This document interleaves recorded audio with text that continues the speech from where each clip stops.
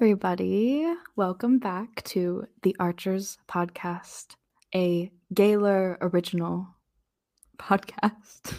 I don't know. My name is Madison. I'm one half of your co-hosts. And we're so happy to be here, Katie.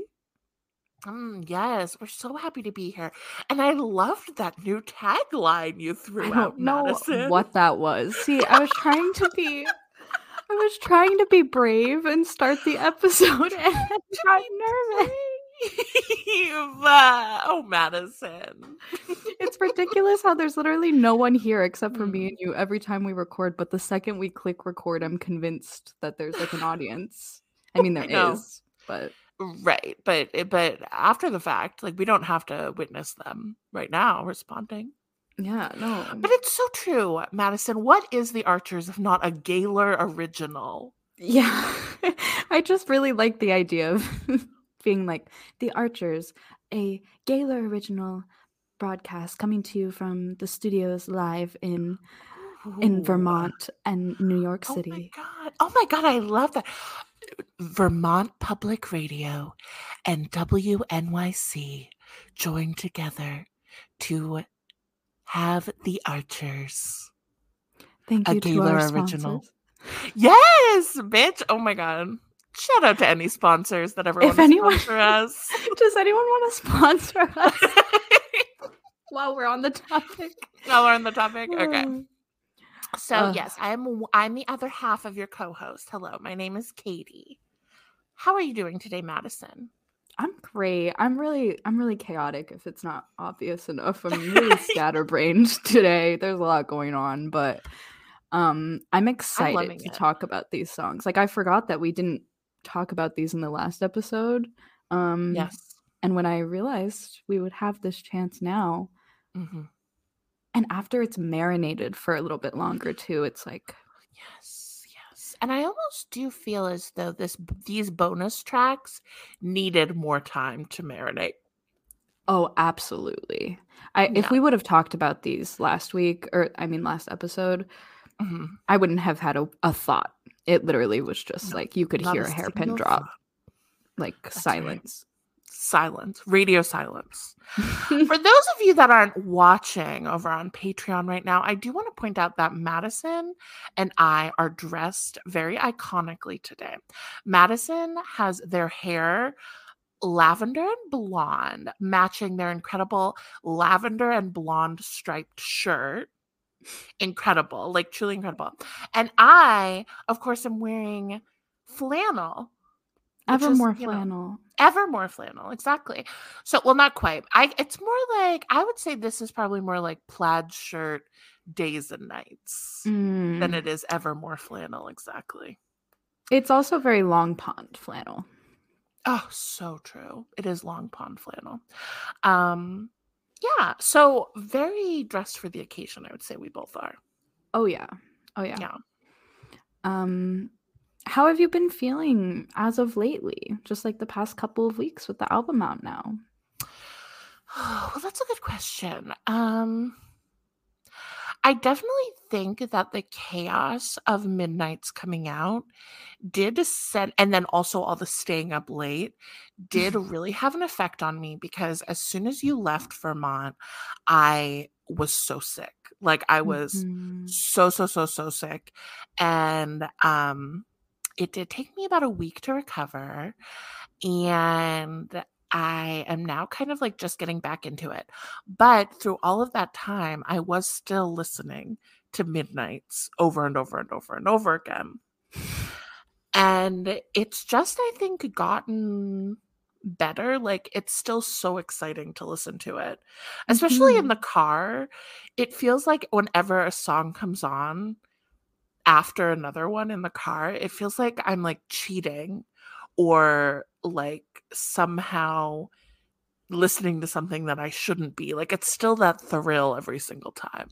Yeah, it's not like how, like, when you listen to like the Reputation CD, you know exactly what's coming next. Exactly. Yes, I know it like the back of my hand. Oh. Is that a lyric? Did I miss something there? Was there? I don't know. I think that's just a phrase. Like you the know back of something my like the back of hand. your hand. Yeah. Like Oh, you're very okay. familiar with it. Sorry, I'm autistic. Hi. It's been really bad lately. But It's been really bad lately. yeah, the tism has been tizzing me for sure. But yeah, so how have you been in the last 2 weeks of Midnight's existing? I've Has been it really grown good. on you? It's Yeah? grown on me. I will Uh-huh. say it's I've come to a stage of acceptance that it's definitely not in like my top 3 Taylor Swift albums by any means. But yeah, I know. Really? And you know what? That could change with time Mhm. because I Yeah. also said I hated Paris like 3 days ago and now I can't get it out of my head. So, um Wow. Wow. like my mind very well could change, but for now it's just I'm letting it marinate. It's not Mm. really my favorite album of hers, but it's absolutely the album that I need from her right now. You know? Wow, I really love your ability to hold those truths at the same time. Because Yeah. I definitely would include this in my top 3 favorite albums. I feel like the word on the street of lesbians right now is that the holy trio is Evermore, Reputation, and Midnights. Yes. And I would say that my favorite Taylor albums are Reputation, Folklore, and Midnights. What would you Mm, say your favorite 3 albums are, knowing that this isn't in your top 3? Speak Now, Oh, yeah. 1989, and Uh-huh. Evermore are still my I love that. children. And Obviously, I love all of them so fucking much. yeah, Like, of but course. Of course, of course. genuinely Yeah. thinking about like if I had to pick 3 albums of hers that I could only listen to forever, it would be Well, I those. think it's important always to remember that you are an OG Swiftie. You Yeah. have a childhood connection to these songs and albums that cannot be overstated. No, like Speak Now is my everything. It's also just a great fucking album. And Yes, it's like so exactly. underrated. Um It really is. Every single song she wrote by herself. Like, that's fucking amazing. and it's just great. Like the music is great. She needs to like do Yeah. another rock moment. Like she I really know, it's so eats. pop punk. And you Oh, must be over the moon considering all the Easter eggs that were in Bejeweled for not only lesbianism and being gay, but also for Speak Now. yes, I really am. I cannot fucking wait. And speaking of, I can't wait for the Eras tour where she's Yes. going to be performing songs from Speak Now and like these albums that we haven't heard re-recordings for Yeah. necessarily, but like Yeah. we'll get to hear live versions. Like that's Yeah. so exciting. Because you know, word on the street is like she bought her masters back maybe and she's not going to do the re-recordings anymore, blah blah blah blah blah. Mhm. Mhm. Which I'm not 100% sure if that's true. I think she still Mm-mm. will. Me too. But even if the slight chance that she doesn't re-record them, the fact that we get to hear live versions at the tour is a little treat. I agree. I really agree. Um, but yeah, speaking of, I am very, very excited about tour as I well. know. I know. It's been a whirlwind ever since the announcement. It really I had like the cycles of grief with the announcement because I was like, I'm too poor for this. I hate her Yes. for announcing this. And Exactly right. then yeah, and then I was like bitter and I was like, I'm not even gonna be able to go anyway, so there's no point in being excited. And then I saw a tweet from Variety saying that the tickets are expected to be $50 to $200. And I'm like, okay, Uh-huh. this is slightly more doable than what I Yeah. had ever expected, like in my wildest dreams. So Mm. a I little bit more completely hopeful. agree. Yeah. I feel like the pricing is so much better than I imagined, and the fact that, the last time that she did a tour was the Reputation tour, and that was the first time that she used the, like, Ticketmaster verified fan program, and it literally, like, eliminated, I think, like, 90% of, like, bots just using this verified fan thing. Wow. So, like, I'm very excited that she's doing that again, that tickets are affordable. My only concerns about the tour, I would say, are just kind of like the anxiety-inducing stuff of going like of concerts for me, because I am not Mhm. someone that is like in my safe space in a concert. Like, Mm. so many people, especially so many queer people I know, like concerts are like their church, and like, you know, surrounded by people in a crowd listening to music that we care about so deeply really is like a crucial physical experience. And I know that's been like one of the hardest things about the pandemic for people, Mhm. is that like this genuine spiritual connection that people feel during live music was taken away from them. Mhm. But I personally am just someone that gets like so anxious in large groups of people, and especially in stadiums. Like, I really, really dread the idea of having to go to Gillette Stadium, and you know, which is the closest stadium. And also, I've been to Gillette Stadium for a concert before. In 2005, I saw Green Day perform as a middle Oh schooler. my oh my god. Yes, yes, it was How so angsty. exciting. I know, I know. Of course, I loved pop punk in my middle school days, of course. Of course. Um, and it was so exciting because Billy Joe Armstrong made out with a boy on stage. At that show? Yes. Wow. So you're gonna It was witness gay history again for the again, second time at exactly. Gillette Stadium. Yeah, so fuck you, Patriots, Tom Brady's former team. Okay. So yeah, I'm just like super anxious about everything that a stadium concert and a stadium concert entails. Like, the just every aspect of it is really stressing me out.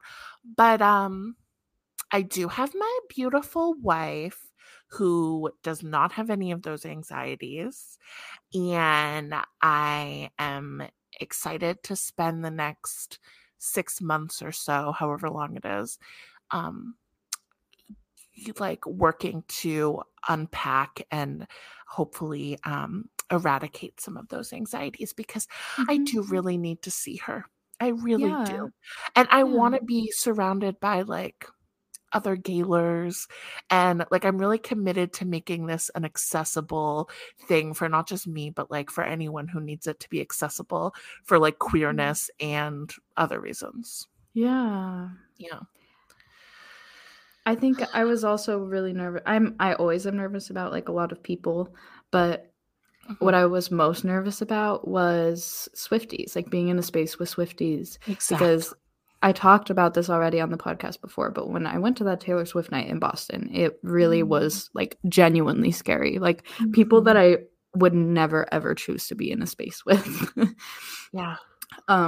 So I was really, really nervous about that. But a part of me is like, I really can't see that being as big of an issue as I thought it would be with openers like Muna and The Yes. Goodness, and, you know, like, I'm like, "Are they really gonna be that brave when there's, like, Muna, like, having sex on stage?" You know, like, what Yes. if I know.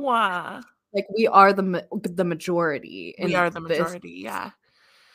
in this Exactly. tour, which I'm excited about, and I hope that that brings more gaylers, or at least, like, queer fans than the straight ones, Exactly. you know? I so agree.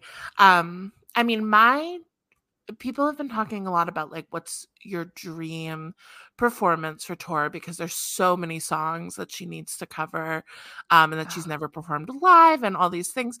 And I really do think that I have to lower my expectations all the way down to only one thing that I really want. And this almost feels like maybe it still is too much for me to decide that this is my one thing. But as of right now, my one thing that I want from tour is for her to sing the very first night, and oh, for her to face the microphone out at the audience after "They Don't Know How Much I Miss," and then have the she audience will. say her instead of you. She 1,000% will.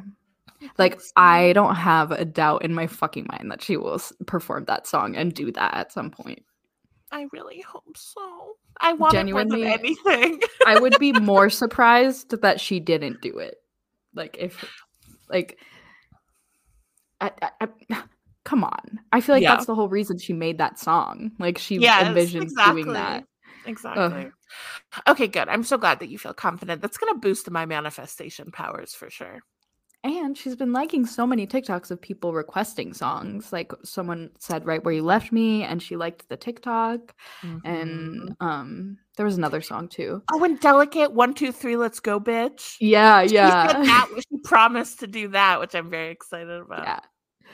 Yeah. So I mean, if she listens to this episode too, then she'll know that's what we need. Like, the one thing we're asking of her. Please, Taylor. But yeah, I'm very excited about that. There hasn't been a concert that I've like been dying to see since pre-COVID. So Yeah, exactly. very I mean, that's the exciting. thing. And yeah, our like GaylorFest team and the people at GaylorSwift.com, like, we're right now working on creating something that Gaylors can like meet ahead of time, and like figure out like going with fellow Gaylors and maybe even being in like the same sections together. So keep an eye out for all of that, because there's like 20 of us working on how to like really sincerely make this like not just like safe for Gaylors, but to fun. but fun. Yeah. And like for us, you know? Yeah. Yeah. Which is so fucking exciting. Like, I've never been Yes. able to like have a little community like that, to be like, let's link up at the, you know? I know. And I feel like it really, considering it's all over the US right now, like, Lord knows how exciting it will be when she releases international dates. But just all over the US right now, it's like, I really think that this is an opportunity for Gaylors who only know each other online, or who only know other Gaylors online, to meet in a safe public event. Yeah. In person. And an event that's like centered around why we're all here. Like, you know, like, and not just even like a Taylor Swift night either. Like, genuinely. Yeah. And the other amazing thing about stadiums and like huge venues is that in a way, it does offer more seclusion and privacy than something like a Taylor Swift night at a club. Yeah, where it's like all standing room and just like very much in everyone's faces. Yeah. Everyone has a designated spot here. Yeah, exactly. Yeah. So yeah. I'm so nervous about getting tickets. I don't know where I'm gonna get tickets. I want to get them in so many different places, and that is so hard. So I don't know. I want to go on tour with the woman, but I know. Like those Harry stands that just like fly around the country, like basically with him, and just go to every show. I'm like, I'm so jealous of you. I would die to do that for the Eras tour. Like, I know. But yeah, that's very exciting news, and I can't wait to see you all there, or like see all of us go, you know. Exactly. And it's gonna be, someone was like, well, she should have just called it Gaylor Fest. Honestly, it's like the gayest Gaylor event ever. That's really right. And I want to go ahead and share a couple of hairpin drops of the week. Hairpin drops. These are really good ones. I'm going to pull the hairpin trigger. That's right. First hairpin drop was that on Taylor's merch. One of her recent merch drops, she had a t-shirt that said, "I just want to stay in that lavender haze." The font on said t-shirt was indeed the same font that was used on the original sign for the Stonewall Inn, and it was named in honor of Marsha P. Johnson, Marsha. And this is not just, oh, it looks like this font. Oh, it is so similar. No, it is the exact font, because the people that own the font and license it posted that Taylor used it on this piece of merch. And confirmed it. Yep. They said, check this out. Let's hear it. Marsha font used on Taylor Swift merch, and you know For what? the fucking Lavender Haze sweatshirt merch. I love that it was only on that one. I know. And you know, this makes me feel so happy for obvious reasons, but there have been so many comments on my videos that are like, why would Taylor Swift be talking about Stonewall? Taylor Swift doesn't know anything about Stonewall. Like, you know, like being like hairpin, you. like Jesus. hairpin drops, a hairpin dropping does not reference the Stonewall riots. And I'm like, you don't know what you're saying, first of all. You're homophobic, second of all. Third of all, now we have even more evidence to add to the growing pile of her talking about Stonewall since 1989. Mm-hmm. Yeah, I know. It's incredible. This is one of my favorite, because here's the thing. There is a difference between Taylor using queer motifs in her writing and Easter eggs. Yes. Like, not everything Taylor does, especially the stuff that we analyze and really hone in on, are Easter eggs. They're more like her being gay in an artistic way. Yeah. And the thing is with this, though, is like, this is a very fun Easter egg. Like, fonts are very fun. Yes. Yeah. And it was obvious that the company was going to post about it. Like, yes. So it was an obvious like wink to us scalers that always talk about her referencing Stonewall. Like, God bless us, you know? Like, God bless us. We just keep winning. We keep winning. That's true. The second hairpin drop that I want to share because we couldn't decide because they're both incredible. Also has to do with Lavender Haze. Hayley Kiyoko, aka Lesbian Jesus, posted a photo with her lavender strips in her hair that she dyed. So similar to mine. Yes, so similar. I've seen like 5 people with your lavender hair strips. It's like you are really on the pulse. I have this whatever. Yeah. I don't know. I just do things. I just do things. And Hayley Kiyoko captioned her Instagram post Lavender Haze, but spelled haze Hays.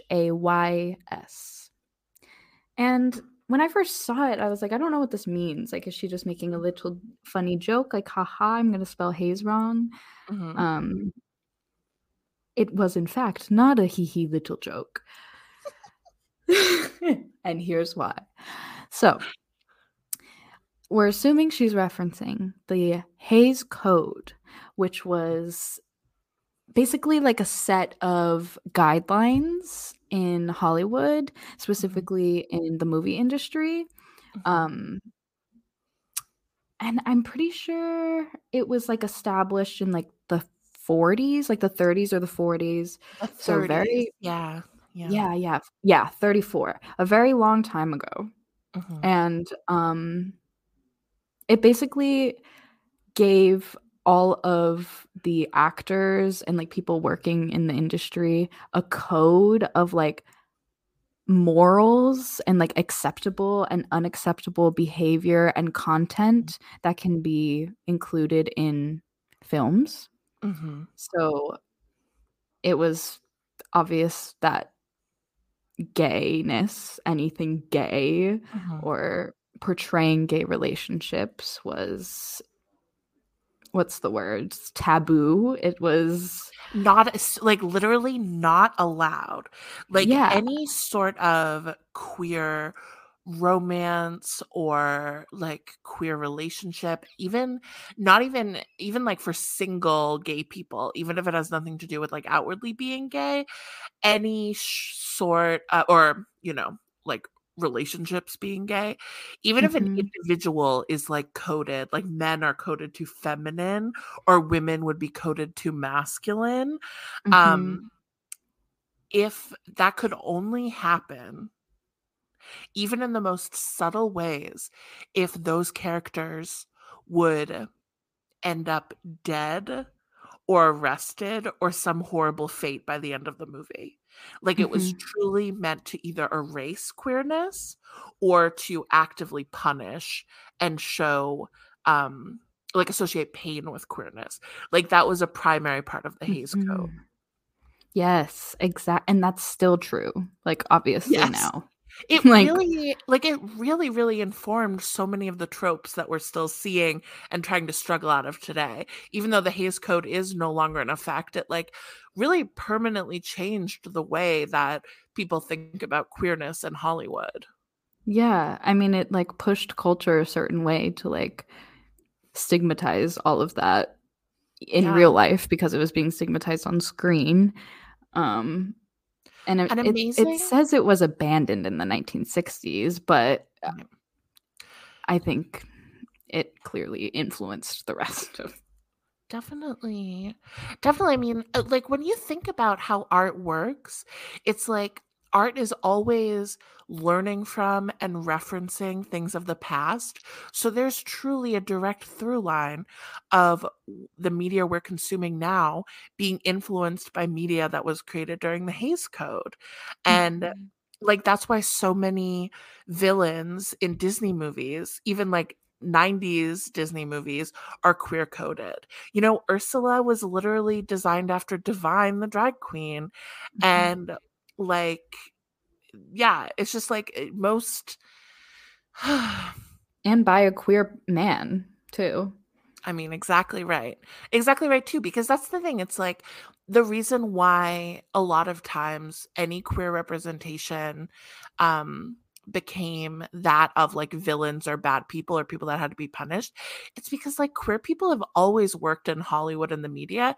And it's like we're still hungry for representation. Mhm. We're still hungry to have queerness in things because queerness makes everything so special. So Mhm.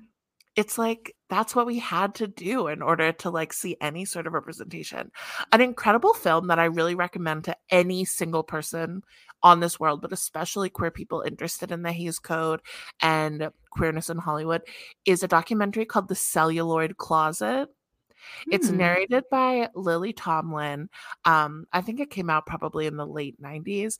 It's one of my favorite documentaries of all time. It's like literally my comfort food. It's so, so good, and it's all about, like, celluloid, meaning the, material that film is made out of, and then the Mhm. closet of, like, being in the closet. It's so, so good. Oh. So definitely watch that to learn more about the Hays Code. I'm intrigued. I'm going to watch that. I Good. It's just one of wrote my it down. favorites. Yeah, good. And I'll put the title in the description too, with Perfect. links, of course, to the people that discovered, or not discovered, but like first Yeah. posted about the Lavender Haze caption from Haley and the Marsha Stonewall font. All of Yeah. that will be in the description, of course.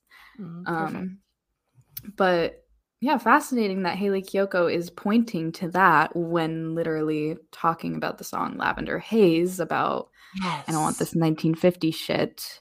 Um, it it's very obvious. I'm also just fascinated looking at this list of don'ts and be carefuls from the Hays Code. Right? It's Yeah. crazy. It really and that's why, like, screwball comedy like, I love movies from the 40s and 50s, and it's primarily because, like, it's all double entendre. Like, even straight Mm. relationships, you, like, have to insinuate that they are married or getting married. So all the double entendres to make anything sexual are, like, just so funny and, like, chaos. Silly. Yeah, Yeah. it's so silly. It's just like, I don't Yeah. know. I don't know. It's like the way that they tiptoe around it and just end up like making it Yeah. worse and weirder. Yes, Yeah. exactly. Truly fascinating though, and it makes you just realize, like that's the type of shit that like Evelyn and Celia were dealing with in The Seven Husbands of Evelyn Hugo. Exactly. Yeah. That's kind of their era, so it's almost as if Haley Kiyoko is pointing to those kinds of rules still being affecting artists today and people in Hollywood. Oh my god, I would love to someone to write, like a queer person, because as we know, Taylor Jenkins Reid doesn't identify as queer. I would love for a What a queer person weird to thing. make a movie about about queer people working in Hollywood during the Hays Code, and like just them coming up with like absurd, like Ways to, supposedly anti-queer like characterization that are actually like so camp, and like the and gay then people playing yeah, them love it. and then just like serving cunt the whole time, like Ursula Yes, literally like eating every villain exactly. up. Same with Yes. like Cruella and Yes. uh, Exactly. And Scar is so gay coded, like being like the yes, single uncle. Uh yes. yeah. Disney is like really one of the like last remaining like transparently villains are queer coded. It Mhm. really wasn't until Elsa that like a queer coded character got to be the like protagonist. Yeah, Yeah. which I mean Ariel too, but that was very subtle. That was very like motif. That's the But thing, also, motif is like no, it's so true, and it's because The Little Mermaid is based on a queer yeah. fairy tale. It's like they couldn't erase that. But Lord Yeah. knows they tried, Yeah, they did try. Ugh. especially with the addition of Ursula as this like everything that Ariel's not. Like this Mhm. like fat, queer, like overly femme, overly sexual, loud like villain. Like they Yeah. really would try to be like, Ariel's not gay, no homo. And she's the villain trying to take Ariel's voice. Yeah, exactly. Hmm. Mm. Yeah. Which another fun little hairpin drop mini, since you mentioned Frozen, the fact that the Bejeweled music video, the scene with all of the diamonds, is literally a parallel scene from Frozen to Elsa, and I knew that that looked so familiar with the diamonds floating around her and her walking through them, like. And finally, someone on TikTok pointed it out, and it changed my life. I was a wreck. I was crying about it for like 2 hours because I Mm, loved Frozen. I've spoken about it here before, but like, I know. I that was a know. really big. There's something about this release. I think it's like also, I'm now an adult. Mhm. I'm now a queer adult, Mhm. and I'm like very queer. Like, don't shut up about it. Yeah. And now I'm getting to see people like Taylor Swift influence younger generations. And instead of me being a part of those generations that are being influenced, being like, oh, look at us, like getting representation, like I get to reflect and be like, oh my God, all the younger than me queer kids are getting to see Taylor Swift go ooh goo gaga over Dita Von Teese in like lingerie I and her being know. like nice. Like if I would have seen that as a teenager, I literally would have been like, yeah, nice. I'm gay. Like Yeah. Taylor is even gay, so I am obviously. Yeah. Like I reacted the same way, Queen. Like, you I know? know. I know. It's just such I don't know. I it's a weird full circle thing. It's exciting. Totally. I mean, it's kind of crazy that we're not even going to get into Bejeweled right now. Yeah, no. I feel like, yeah, I think that we can get into the music videos once we've wrapped up just talking about all the songs. And we're still waiting on at least the Lavender Haze music video. Mhm. Lord knows if there will be any other music videos, since people Waiting. seem to think that this is a full visual album. I'm hoping. I'm hoping too. Record Store Day and Black Friday happening. I feel like we'll make her like put out the 3 a.m. version vinyls and Really? maybe a new video for Record Store Day. Oh, I love that. Oh, I love that so much. That's what I'm thinking, but we'll Right. see. Okay, we'll see. Renaissance posted this tweet today, you guys, and I'm so embarrassed that we're about to do it. Exactly right. Yes. And it was like podcast hosts be like 40 minutes into the episode and being like, okay, so let's just jump right into it. The more the clock was ticking, the more I was I like, know. we are gonna hit the 40-minute mark. before I we know, jump that's right why in. I had to say it. I couldn't just No, hold that in because that's so I know. funny It's so that I funny. consciously was aware of it this whole time, and yet we still are at almost Close your 35 eyes. minutes, and we're just gonna jump right into it, Yeah, okay? we'll jump right in now. Don't worry. So today's episode, we are going to be talking about tracks 14 through 21 of the bonus tracks. And technically, there are no albums out at this moment, at time of recording, that include all 21 tracks she put out with Midnights, because the Target edition has the 13 core songs plus Hits Different, and then 2 remixes of songs, which I'm not including in the 21 tracks.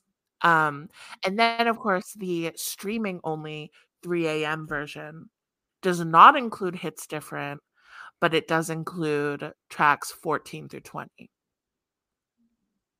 I So can't we're believe going to there's 5 different versions of this album. Right? Seriously, thank God there wasn't like a Walmart exclusive or something. Ugh, I can't keep track. You know? So we'll start with Hits Different, since that is track 14 on the Target exclusive. And this song I've only heard because I have like a downloaded version of it, which means I don't listen to it along with the rest of the album. And that it's like kind of like a treat. It's a nice little treat that I intentionally have to click on and listen to.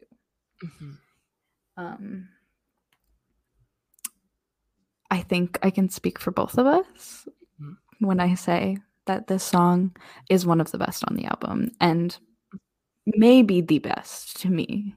Right. No, me as well. This track has shot up to the very top of my track rating. Ever since I got high and listened to this song on repeat for like 60 minutes by myself, about a week ago, it was heaven on earth, and I understood this song in a way that I cannot fully express to you all. But I think this song is my number one right now. It makes me scream. It makes me cry. It makes me transcend. It makes me so happy. Mm-hmm. What did I say the last episode about Lavender Haze? I was like, it slaps. It gets down. It does the worm. Yeah, something. I wouldn't say that Hits Different gets down and does the worm, but it does swallow the sun and explode into a million pieces. Holy shit. Yeah. You know what this song is to me? What? Do you know that art installation of like that machine that's like leaking oil and cleaning up the oil? I just That's can't this help song. myself. Yeah. I just can't help myself. That's this song. Why did you have to bring up that machine? I That know. poor machine. I hope it's okay. Does anyone have updates on it? I don't know. It's dead. It's long dead. It died in 2019. Oh. Ugh. Yeah, that's the energy this song gives me. The throwing up in the street, getting taken away in a car. Please! I cannot stress enough how much I fucking love this song. Every fucking aspect of it. Throwing up in the streets. They're coming I pictured to take me away. No. I don't think you guys heard her. I pictured you with other girls in love, then threw up on the street. Yeah, exactly. Listen, everyone has one person in their life that they think about, wonder about, and are just like, you destroyed me in a way that no one else could have. Ever. And Taylor does that a lot, like sings about that a lot, especially Folklore and Evermore, obviously. But something about the directness of this song is so sad and amazing. Absolutely.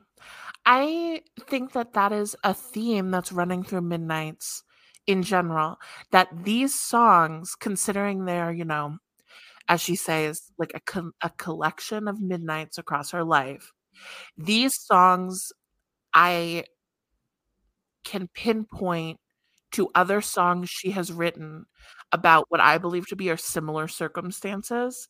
And Mhm. these songs on Midnights feel like somehow more truthful, more authentic versions of that. Like, for example, I've said before that Maroon feels like the Red Gaylor's version of the song Mhm. Red.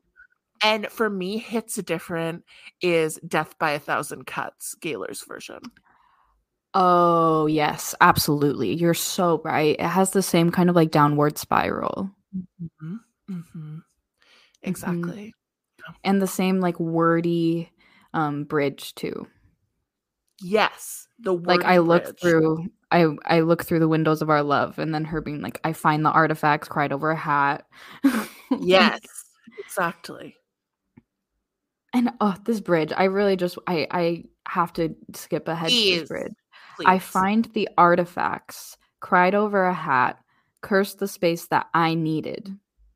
I trace the evidence, make it make some sense why the wound is still bleeding. You were the one that I loved. Don't need a metaphor. It's simple enough. She's like, I'm done. Like this whole album, she's Done. like, I don't need to do the folklore and evermore.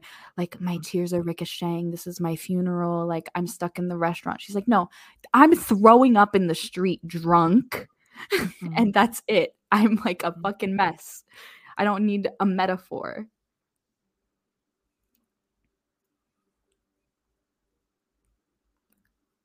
And then Katie, the third verse. Katie, the third verse. I heard your key turn in the door down the hallway. Is that your key in the door? Or are they coming to take me away? Or is it you? Is it you? Is that sound your key in the door? Are you here? Is it okay finally? Can things go back to normal? Is your key in the door? Or are they coming to take me away? Because I'm sitting here waiting for you still to come back, and they're like, enough.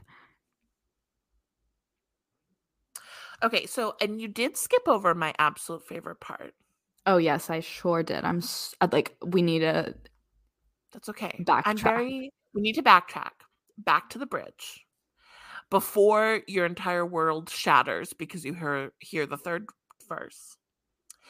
The bridge ends with dreams of your hair and your stare and sense of belief.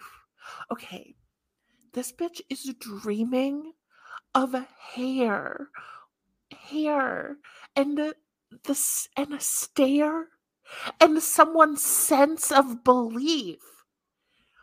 And their sense of belief is in the good in the world. You once believed in me. Your sense of belief in the good of the world that you once believed in me. And I felt you, and I held you for a while. And then after all this, like, she still manages to find a little bit of that, like, classic Taylor Swift cockiness that I fucking love, even though this whole song is so heartbreaking. She's laying it all on the line. She's telling them, like, you were everything to me. You are everything to me. Nothing is the same. Like, But she so still ends it. vulnerable. So vulnerable. But she Mhm. still ends it. Bet I could still melt your world. Argumentative, antithetical dream girl. I didn't realize she said bet. I thought she said, but I could still melt your world. But she says, bet I could still melt your world. She's crazy for that. That's so sad. She's fucking insane for that. I've never loved a line more in my life than bet I could still melt your world. Argumentative, antithetical dream girl. I thought when I heard this song for the first time, I thought that she was talking about herself. Like, I could still Mm. melt your world. Like, I'm your argumentative, antithetical dream girl. Of course, I could still Wow. melt your world. Well, there's a lot of people that agree with you, Madison. And I also want to mention Learning people. Dreamgirl, of course, being Dreamgirl. All Too Well 10-minute version short film. Yes, and Yeah. all the girls from that scene are like credited as the Dream Girls, and at the Victoria's Secret fashion show too. It was like one of the years it was like Dream Girls was the theme. So that's just facts, love. That's just it's simple facts. It's very clear that she's Talking to a girl. talking to a girl. Yeah. And I'm sure the people that would agree with me calling herself antithetical dream girl would be the people who think she's talking to a boy. But Yeah. I think of it more as like a reference to like, I call you out on your contrarian shit. Like, Mm-hmm. Exactly right. you know? Yep. And I just love the contrast too. Like, your sense of belief in the good in the world you once believed in me. So like this person has a deep belief in the sense of good in the world, but they're still argumentative and antithetical to everything that Taylor like once dreamed of. Yeah. Yeah, which is like literally so gay because it's like like you imagine your life being a certain way, and instead like what you find yourself in love with and who you find yourself in love with is antithetical to Mhm. what you thought your dream girl would be and who you Yeah. thought your dream girl would be. Yes. Because the reality of it plays out, and it's like, there's Yeah. not, it's also a reality check of like, there's not really much good in the world if you can't share your relationship type of deal. Mm-hmm. Like, it's like Exactly. you once had this sense of belief in good in the world and in me, but now it's destroyed because we couldn't live that Mm-hmm. proudly, happily. Mm-hmm. Um, But I no, of also, course, of all this, the killer is that third verse of "Are they coming to take me away?" oh, Ugh. it just really sounds like her team being like, Taylor, you gotta stop. You gotta stop drinking. You gotta Mhm. stop pining. You gotta stop this like sadness spiral. She's You have not to coming back. Yep, you have to stop slurring her name at clubs. You're not getting invited anywhere anymore because everyone knows that you're a mess. Mhm. And she did that one for the mentally ill girls, you know? Yeah, shout out to my girlies who've been For real. hospitalized. Grippy This sock song is for girlies. us. That's Yeah. right. This song is for us. You think Taylor has grippy socks? I think she does. Absolutely she does. Yeah. First of all those hardwood floors. True. But she She's does like slipping and being sliding barefoot. without. No, I know. It's true. She It's true. loves her feet. She does love her feet. She does love her feet. As always, our monthly shout out to Feetlers. You guys stay winning. One more fun interpretation. I think I told you about this, Katie, but I thought the chorus was saying, "Oh, my love is a lie." Yes. Even though I know there's commas there and it's, "Oh my, love is a lie." Mm-hmm. Like her friends are saying love is a lie to get her by. Mm-hmm. But to me, I thought she was saying my love is a lie. Mm-hmm. And shit my friends say to get me by is her being like, my friends say a bunch of shit to keep up the lie. To get me by, Wow. like to get me through this breakup, they have to lie for me too, so that I can hide Mm. away and Oh, I be love heartbroken. that. I love that interpretation because we were talking about how my question to you was what hits different this time? Mm. And you were like, the breakup. And I was like, I kind of interpret it as what's hitting different is her friends saying love is a lie. Mm. Like something that typically would just work before, like moving on really fast, Yeah. But this time, like, those same words are hitting different because, like, she knows that it's not a lie and love isn't a lie. Or she is convincing herself that it is true, that love is a lie, because clearly when it's right, but why are we not Why together would it? then? Yeah.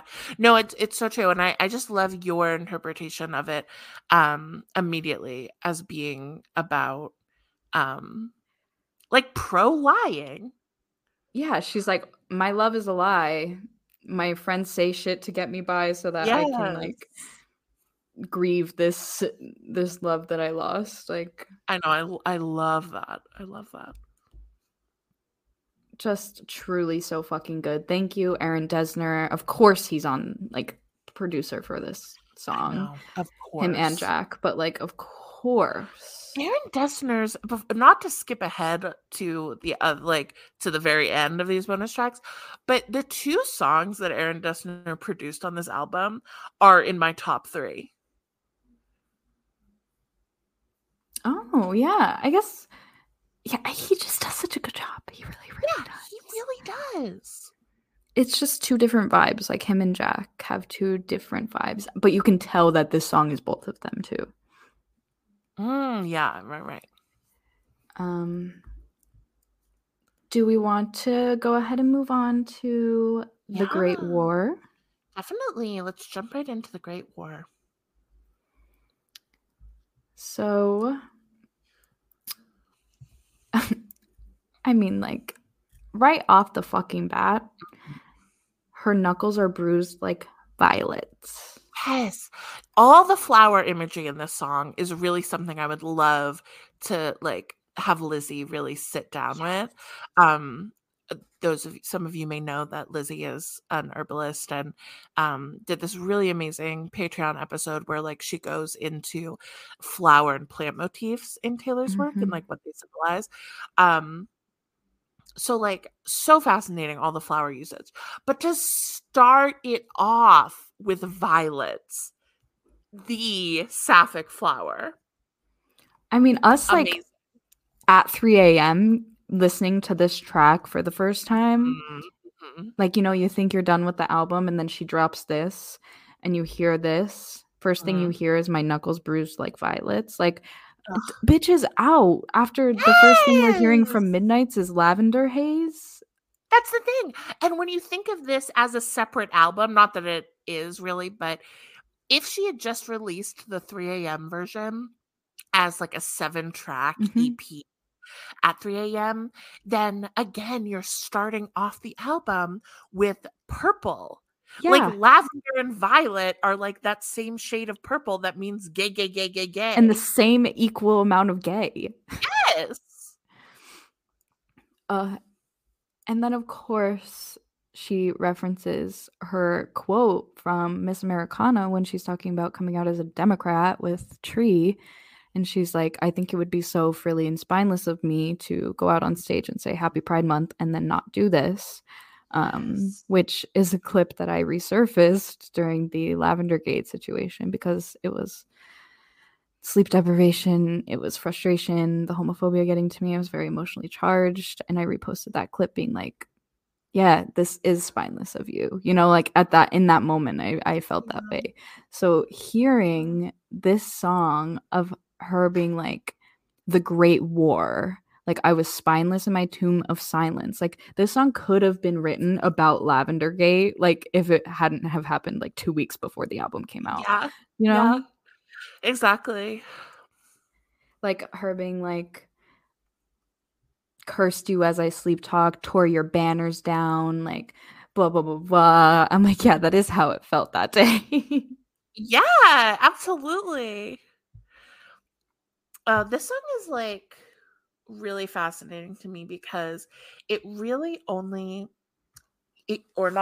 but it primarily utilizes war and military references and flower references. It really reminds me of like that motif in the 60s of like putting a flower in a gun in order to be like peace as opposed to like a peace over like militarism. And so like despite that, despite the fact that it's like flowers keep peeking through these lyrics, it still is such a like cold song.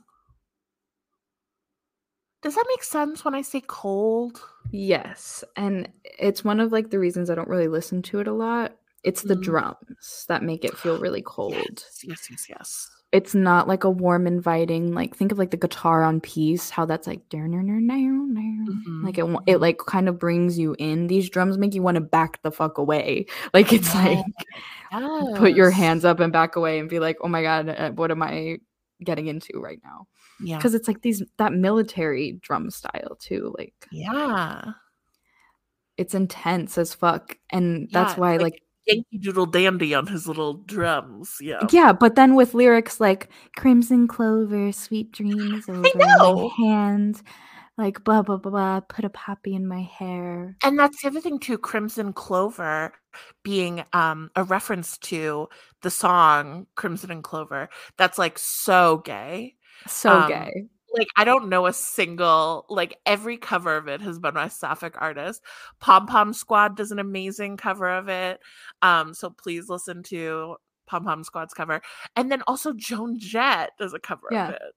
So it's like, oh my God. I mean, that is a queer song. Like, even as a kid, I loved that song. And there's a reason. And like everyone I know that has always loved that song is gay.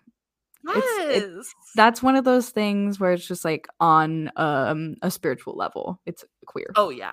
Yeah, exactly. The vibrations of it. Yes. No. And then just obviously, I think we talked about this on Patreon too, but just to mention it on the main feed, the Great War was World War I. That's what it was like nicknamed. And it was nicknamed that because they thought that it was the only war of that capacity that would ever happen, because it was the only one at that time. So they had no idea World War II was coming, or the Vietnam War, or like anything that happened after that. They swore that was the Great War. So then listening to this song through that lens makes it even more devastating, because they did survive the Great War. Yeah, but then World War II happened. But then what happened? Exactly. Yeah. And it being the first, that's an amazing point. Like you said, if this was like its own separate EP, this being the first track too, shows that like that wasn't the end of it. Yes, exactly. That's the thing. This isn't the final song on the album. No. Like, it's very much like that was unfortunately the beginning of the story. And then Tears on the Letter is so like closure coded. And like good faith treaties, like I don't need your closure. I drew my curtains closed, drank my poison all alone. Curtains closed, is that not giving? Open the blinds, let me see your face. Oh yeah, Renegade vibes immediately. Absolutely. Yeah. No, I think that the like Renegade, absolutely. Again, like even just that image of a renegade is very like evoking like weapons and violence. It feels like that is part one, and then this is like the solution.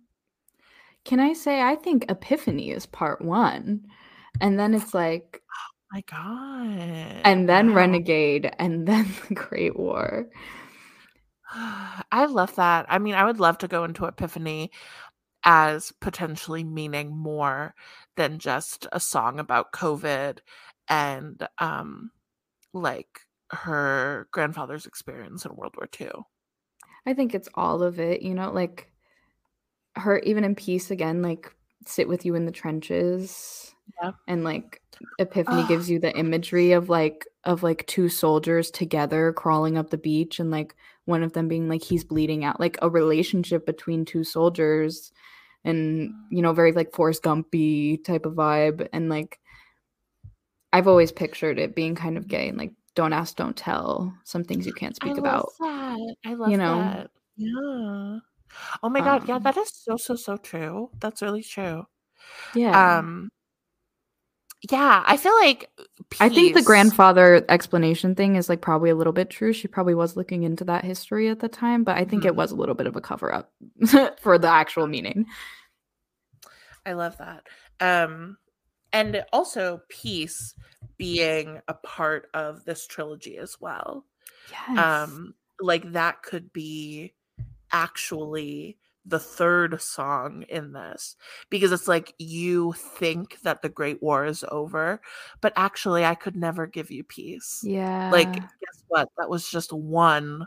That was just World War One, and there's going to be many more world wars after that. But I'll sit with you in the trenches during the war. Yes, exactly. But I cannot give you peace. I will never ensure that. Yeah. Yeah. Yikes.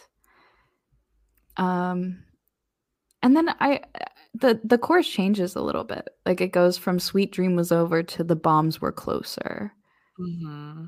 And it goes from Tears on the Letter, I vowed not to cry anymore, to The Burning Embers, I vowed not to fight anymore. Mm.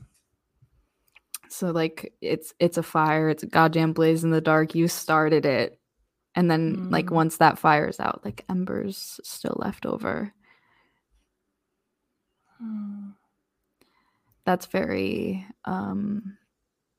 our first episode coded. Like I remember us talking very heavily about Taylor being like embers and like her Scorpio rising being very Mm. regenerative, reigniting something that was supposed to be dead.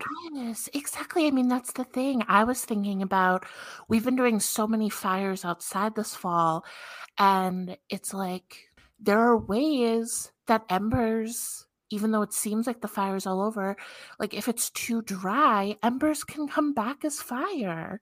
Mm-hmm. Like in dry climates, when there's a drought, so to speak, like things can come back roaring and be just as bad, if not worse, than they were I before. mean, where I'm from in Arizona, there's wildfires like every month because of one person throwing a cigarette butt out their car window. Starts like Yeah. miles and miles of wildfires, like Mm. just because it's so dry. And I picture that in this imagery of the burning embers vowed not to fight anymore. But then the bridge goes, it turned into something bigger.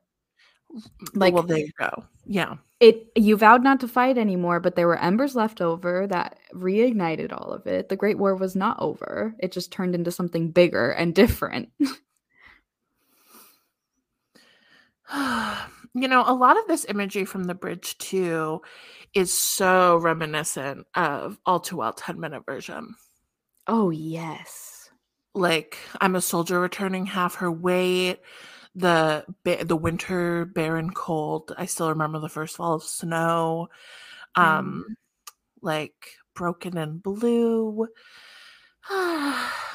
Hmm. And of course the reference to the lakes, soldier down on that icy ground, and then Mhm. like a red rose grew up out of ice frozen ground.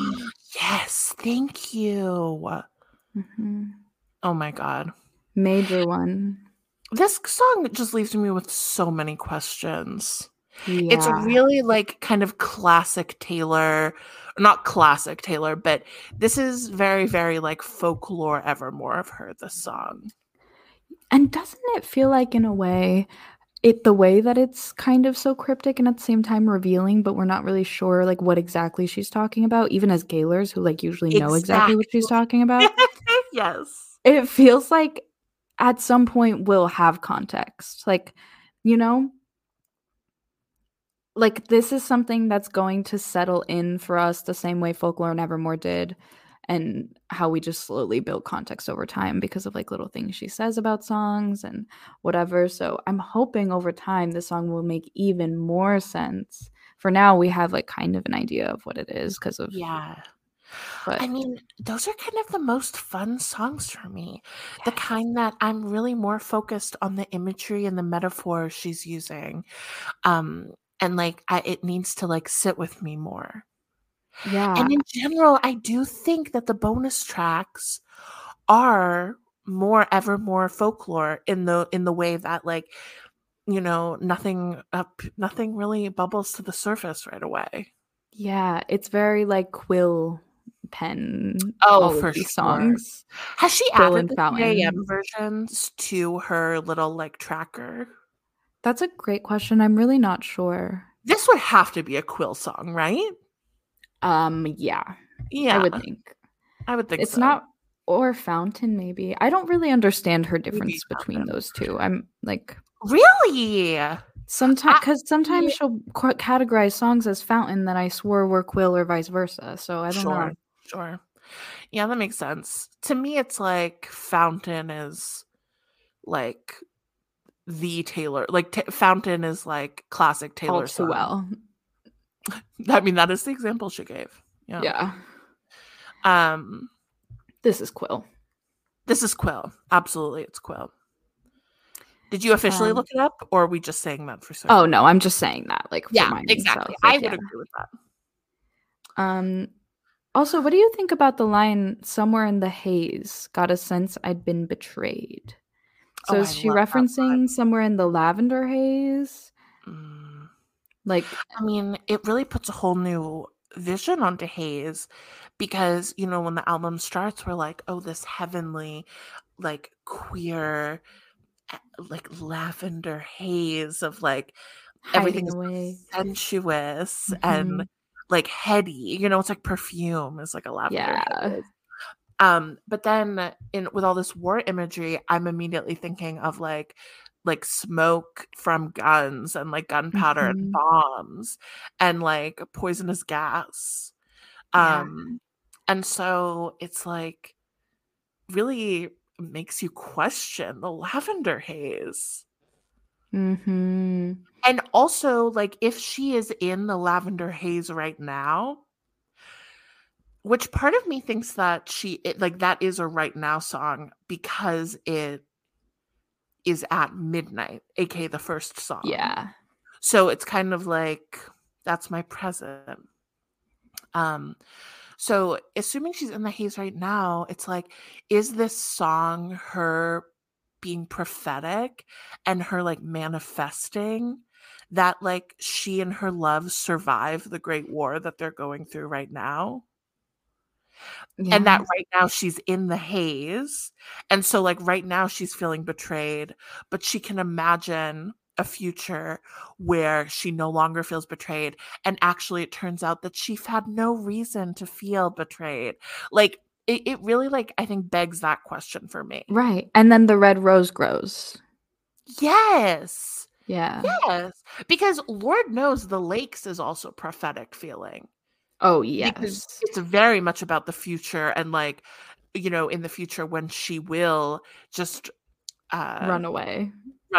and like turn into a statue covered in flowers. Yeah. Yeah. And then, of course, how could we not talk about your finger on my hairpin triggers? I know. And she does say that. I'm pretty sure I remember seeing this. Like someone tweeted that she says that line at 2:22 in the song.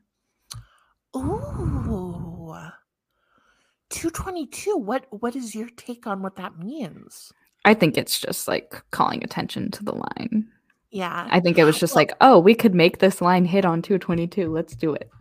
I think that at the 3 a.m. listen, when all of like, you know, 150 of us were on, I think we all freaked out the most at hearing hairpin trigger. Yeah. Because like that is such a like Gaylor community reference. Like, I mean, of course, the Stonewall reference.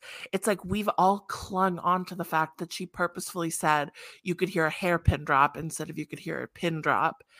And for her to call back to it, and hairpin trigger is not what it's called. It's a hair trigger.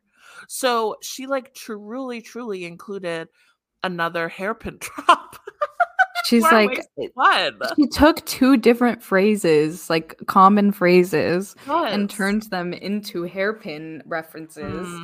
And it's like to bring attention to it because like she could have incorporated hairpin in any way that like made more sense, but it's Yeah. specifically to kind of like manipulate a phrase that already exists so that people are like, huh, I wonder why she said hairpin instead of hair. Exactly. Yes. but no one has critical thinking skills except for Gaylors, so that's where the disconnect is. But like you said, hairpins are a major thing in the community. One of the main evidences that I always return back to. You know how sometimes we like gaslight ourselves, like maybe Taylor isn't gay and we're being crazy. Not much anymore of that happening. No, but yeah, not too much anymore, but yeah. Yeah, at the beginning of like Folklore Evermore Gaylor times, Yeah. it was always returning back to the hairpin drops because that was so obvious. And why would a straight person know that or put that in a song? Exactly. Also, I also wonder what that means. Well, I wonder what it means, and I was about to say, does this tie into Right Where You Left Me? Is she also trying to connect these two songs? Mm-hmm. Because I think, again, that adds to this idea that she's trying to manifest a true ending to the Great War. And she's like, I'm still here. If you ever think you got it wrong. I'm ready to make this reality. Yeah. And then, I mean, that's what it sounds like after the bridge. Because in the third verse, she's like, it's almost like she's like, if you come back to me, if we can fix this, we can plant a memory garden and you can put a poppy in my hair and we'll never go back. Like, I know now that that wasn't fair and like that wasn't the morning glory that we wanted. Like, it's very much her manifesting, being like, I thought I lost you. How about instead we just plant a memory garden? Yes. It's so, oh my God, it's so Afterglow. It's on me. It's all my fault. Please don't go. Well, okay, thank you for saying Afterglow, because that brings me back to this question of fountain pen quill versus glitter gel pen. Because did you know that she considers Afterglow to be a glitter gel pen song? Yeah, that makes sense to me. It does? Yeah, it does. Because that is yeah. I think yes. I have always seen Afterglow as this weird addition to the album that could have been another single. Because it was also rumored to have been written originally for Ariana Grande.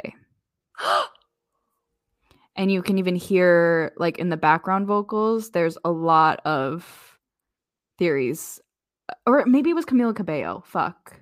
It was one of those. Okay. Or maybe it was both, like rumors of it being for both. But if you listen to the song, it sounds like Camila Cabello. Like the way she's singing in that high, like breathy register. It literally sounds like Camila, and the background vocals sound like Camila. So it's like Afterglow always did feel like a glitter gel pen single type of vibe to me. Okay, cool. But that doesn't take away from the meaning of it still connecting to those at all. I guess you're right, yeah. I think it's a glitter gel pen song because it's not super like wordy and metaphorical. It's just like, yeah, it's on me, don't go. Meet me in the Afterglow. Right, yeah. Meet me in the morning glory, if you will. Yeah, exactly. In the memory garden. Meet me in the memory garden at midnight. Betty. I love the genius description. Oh, what is it? Despite the conflict, the Great War delivers a hopeful message, describing a couple emerging from the tension together and promising to love one another always, since they already survived a difficult period together. Thank you so much, Genius. Always shedding so much light onto a song that we wouldn't have already known. Yeah, I had no idea. Lest us not forget that in the lyric video, it shows that giant white flag waving. That's very scary. But at one point, there's like a sunset that's kind of like it fades from one shot of a sunset to the flag, and they overlay on top of each other, and it looks like a rainbow flag. A rainbow flag on the white flag. Yeah. That's really amazing. Or considering it's a sunset, you could say it looks like a sunset flag. Yeah. Yeah, which is, another name for the lesbian flag. Still, yeah. Yeah. Um, but this song is crazy. Mm. It's very Gaylor. It could be directed to Gaylors. It could be directed to a queer relationship that she was having in secret or in public, trying to keep a secret that didn't Mhm. work out because of everything, you know. Mhm. Um, but I do like to read it as one of those addressed to Gaylors in a weird way. Wow. Like, we survived the Great War of me putting out "You Need to Calm Down" and everyone thinking that I was queer baiting for kissing Katy Perry and then deleting it. That was the original Great War. I thought the bloodshed was over, and then Bettygate happened. That's very interesting too. That's I how I kind of really listened to it from my own ears. Well, that's the thing. It's like if that's the case, then this is like the fourth song on the 3 a.m. version that feels like it's to Gaylors. Yeah, like I Because they've vowed I would also always be talked. yours if we got past this Wow. weird coming out that I had to do because I couldn't say it directly. Because I remember you and Lizzie were listening to High Infidelity, and you both were like, no, but actually think about this song as if it's written to Gaylors. And that made Yeah. so much sense. And then, of course, like Dear Reader. Mm-hmm. Um, yeah. Yeah. All right, we got a lot to get through. Let's move on to Bigger Than the Whole Sky. Okay, so I have to say, Bigger Than the Whole Sky is also in my top 3 favorite songs on this album. Wow. I really, really, really love this song so much. It stuck in my head all the time. And I think it came at the perfect time too, because before Midnights came out, Lizzie, my wife, was listening to the Fearless Vault tracks like on a loop all the time. Mhm. And that song ends, of course, or that album ends with Bye Bye. Oh, yeah. And like that song just makes us both so emotional. So when this song came out, like I kind of immediately thought of this as like the song that I can relate the most to on the album, like emotion wise. Like it brings out the most of my own personal emotions. Mhm. It's kind of weird to say that because, especially because I went on and on about Hits Different, but there's just something about this idea of like, if I were to lose like Lizzie, then it would literally be like you were bigger than the whole sky. Like there's like nothing better I think that I can even think of that describes like how I would feel. Like this Mhm. song is like it just I like know exactly how she feels, what she's talking about. Yeah. Well, in And a it lot of just ways, it's so like hard. when you say bigger than the whole sky, like to me, what I first think about is like hope and faith and God and like what people like associate to the sky, like the gods, astrology, the stars, the map of like birth charts and like the faith that we all put in the sky and like space, you know, and like the way that it Yes. reminds us all the time that we're so small and like there's so much more to worry about and like there's so much Mhm. more out there. So like it makes sense that you would compare like your partner, like your life partner to the sky and like this ineffable feeling that you can't describe but is your Yes, entire reason for waking up every day and exactly. like tells time, like the sky tells time and like dictates your how you move through the world, like Yeah. in such a large metaphorical way, but like still. Um yeah, it's definitely one of those songs that's like you could apply to loss of any sort. Any sort, any Yeah. sort. Like this song is really like a tremendous song about grief Yeah. and mourning in general. Um yeah, the theories that are out there right now, you know, really speculating on it being about a miscarriage or something like that, like, feels so, like, simultaneously, like, beautiful for every single person who has ever, like, experienced a miscarriage or, like, even, Mhm. like, chosen to have gotten an abortion. Like, there's, Mhm. like, or dealt with, like, any sort of loss like that. Like, I really love the idea that, like, I'm applying it to my own life and feelings, that so many people would be able to apply it to that. And it also just feels, like, so, like, unfounded and painful that people are speculating once again on, like, Mhm. whether Taylor has been pregnant or, like, terminated pregnancies or, like, lost a pregnancy. Like, why are we doing this? Like, that Yeah. is literally the one thing she's begging people not to talk about, and it's, like, so painful to see, like, Demois, like, Mhm. posting rumors about, like, this as soon as the song comes out. Yeah. Like, Like, these are not really? hairpin drop Easter eggs for everyone to speculate if she's had a miscarriage or ever been pregnant before. This I is not know. like this is the fucked up speculation that no one should be doing. Seriously.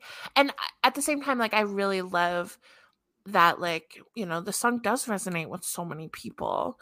Like, because Yeah, that's the and thing, it's like the song is just about grief. I do love the interpretation of it being about a miscarriage and being applied to like that experience. Like it really makes sense. It really, really does. Mhm. Just like it makes sense for like the loss of like a loved one or even just like a breakup, like losing someone in your life. Like Exactly. personally, my favorite way to listen to it and Thank God now we're interpret getting into it, it. I'm so yeah. excited, finally. So the first thing I thought about hearing this and seeing the title even before I even like started the song the Mhm. night that we listened to it, Bigger Than the Whole Sky reminded me of her explanation of Antihero in her reel where she was like, sometimes I feel like my life is really big and unmanageable and it makes me feel not like a person, like it's Mhm. too big.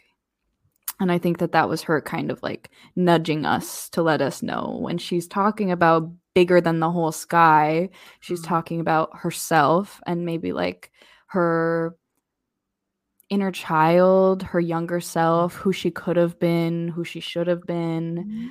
who she would have been if she was never famous or if Yes. she could have made different career decisions, maybe not signed certain morality contracts, signed certain Mhm. NDAs, whatever the case is. All these Hays Code things that the Mhm. industry does. Like even just reading the lyrics, like thinking about Taylor saying salt streams out my eyes and into my ears, quite literally her saying my tears because I'm laying down so my tears fall into my ears, but also my tears go straight into my music and Mhm. therefore into my ears. Yes. And her just like blaming everything she touches becoming sick with sadness because of her fame makes a lot of sense. Mm. And her just kind of like accepting that and the fact that she's now like what 31, 32, and there is no going back now. Like it's her finally being like it's all over now. It's all out to sea. Like there's no chance for me to meet what could have been me. And this is just another thing that I have to pine over and accept.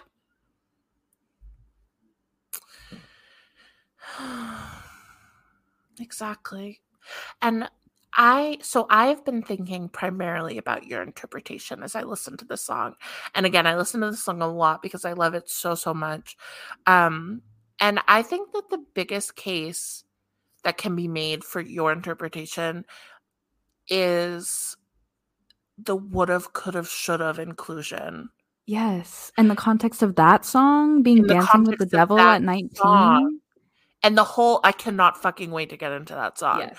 because, like, why would she include those phrases so close to another song unless she's just giving us another side of that spectrum? Yeah. Because as we'll get into, would've, could've, should've to me is the ultimate, like, fuck you, Scott Borchetta. Like, fuck you, Sony, fuck you, every single Mhm. adult that Yeah. I wrote to in my prologue on debut. Mhm. Like every single person that treated me like I had power when I didn't. You know, like the people that took her girlhood from her. Mhm. And that's one side of it, like that anger. Like, I regret you all the time. I'll never know. I miss who I was. I'll never know who I'll be. Like, I'll never Yeah. know what my life could be. And so there's so much anger and pain there. And then bigger than the whole sky, it's like I have to fucking grieve for Yeah. this child, this girl that never got to grow up. This is like the acceptance kind of phase, which Yeah. acceptance doesn't have to mean like accepting it, but it's the phase of trying to accept it. And that's what this Yeah. is. It's like, goodbye. I'm going to pine over you forever, but that's never going to happen. Like, I lost it already. You're gone. Exactly. But yeah, and then would have, could have, should have is like the angry portion of Yeah. grief where you're finding the blame and you're like, no, there's people to blame for There's people to blame. me pining over myself. Like, Mhm. and also in the second verse, some bird flap its wings over in Asia is like a reference to the butterfly effect. And it reminds me of a scene from the movie Mr. Nobody, with Jared Leto. But the movie, I watched it back in high school, and it's one of those movies that like changed my entire life and like the way I look at the world. And one of the reasons is because they reference like the butterfly effect, and they like show it happening. And I'm pretty sure the scene is like a butterfly flapping its wings in Asia, and then it like leading to a series of like a million other events in the movie. But like, I don't know if that's what she's referencing here, or if it really is just like butterfly effect. Wow, that's so cool. But because what that movie is about is like, if I would have made one different decision, these are all the different outcomes that could have happened. Yeah. If I would have just decided this at this moment, you know, like it goes through all the scenarios. So Yeah. tracks with like, if I would have never danced with the devil. Mm-hmm. And did some force take you because I didn't pray? Mm-hmm. That is such like religious guilt of like, I know so many people with like almost like OCD tendencies when it comes to I have OCD with specifically like this like moral purity and feeling that like if I don't pray in the right way or like enough, then like I am cursing the people that I love. So yeah, like absolutely.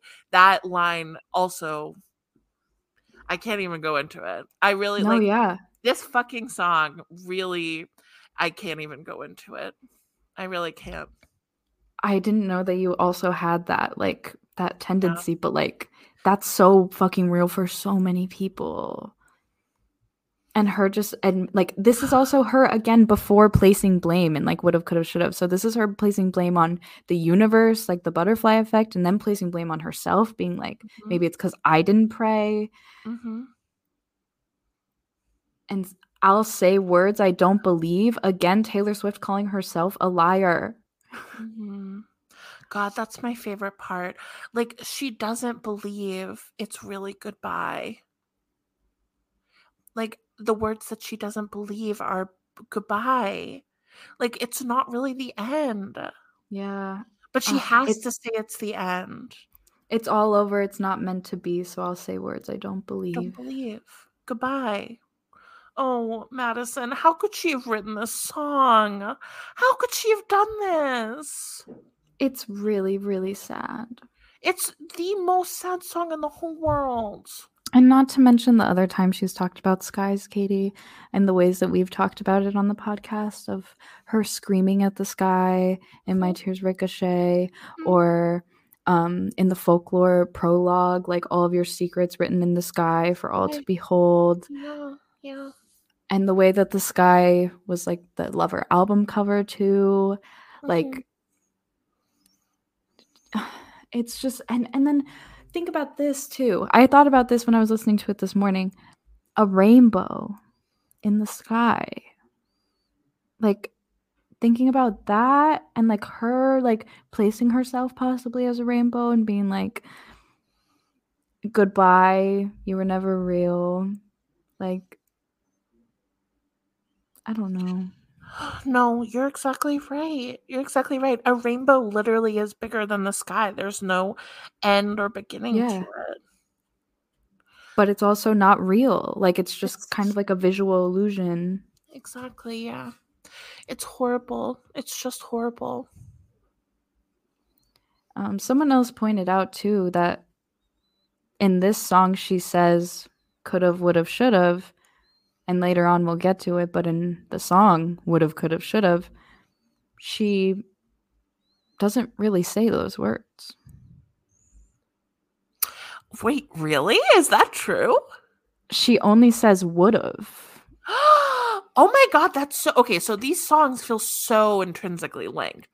Yeah, I'm scrolling through. We'll get to woulda, coulda, shoulda, but like just really quick, like all she only says it once, would've, could've, should've in the pre-chorus before she says if I'd only played it safe or whatever. But the whole time she's saying I would have stayed on my knees, I would have blah blah blah blah blah.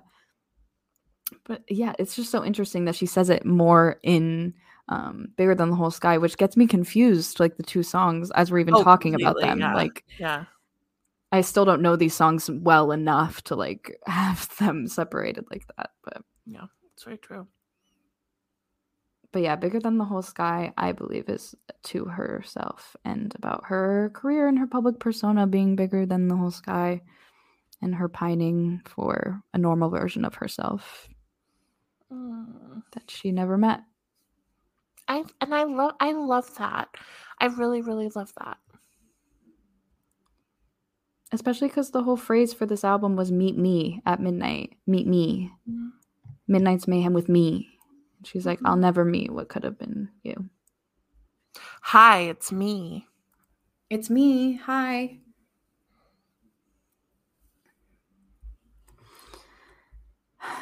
And then the drastic jump to Paris after that. It is, and it is drastic. Okay, so drastic. Paris was Lizzie's first song, Lizzie's like least favorite song on the album. Mine Lizzie too. did not like Paris. And I love that it's been stuck in your head. See, I don't really have, as I've said many times, and I'll say forever, I don't think that any song on this album is like worth a skip. So I don't really like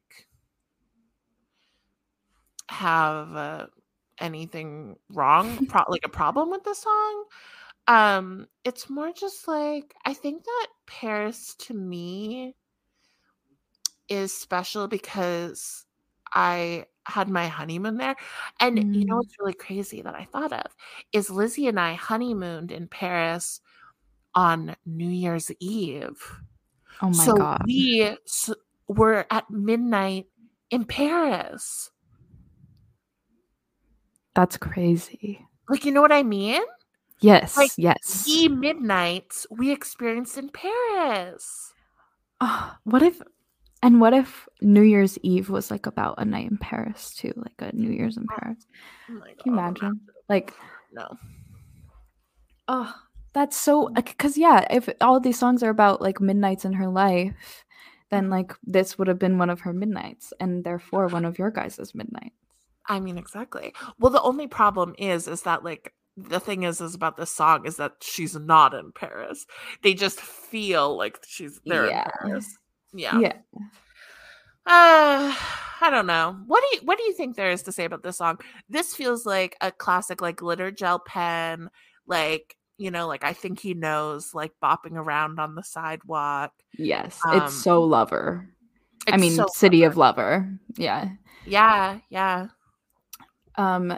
The part that keeps getting stuck in my head is I'm so in love that I might stop feeling to a mouth on your bed. Like the pre-chorus gets me, but the chorus is what makes me skip every time. Like once the chorus comes on, I'm like, oh, this song is so annoying.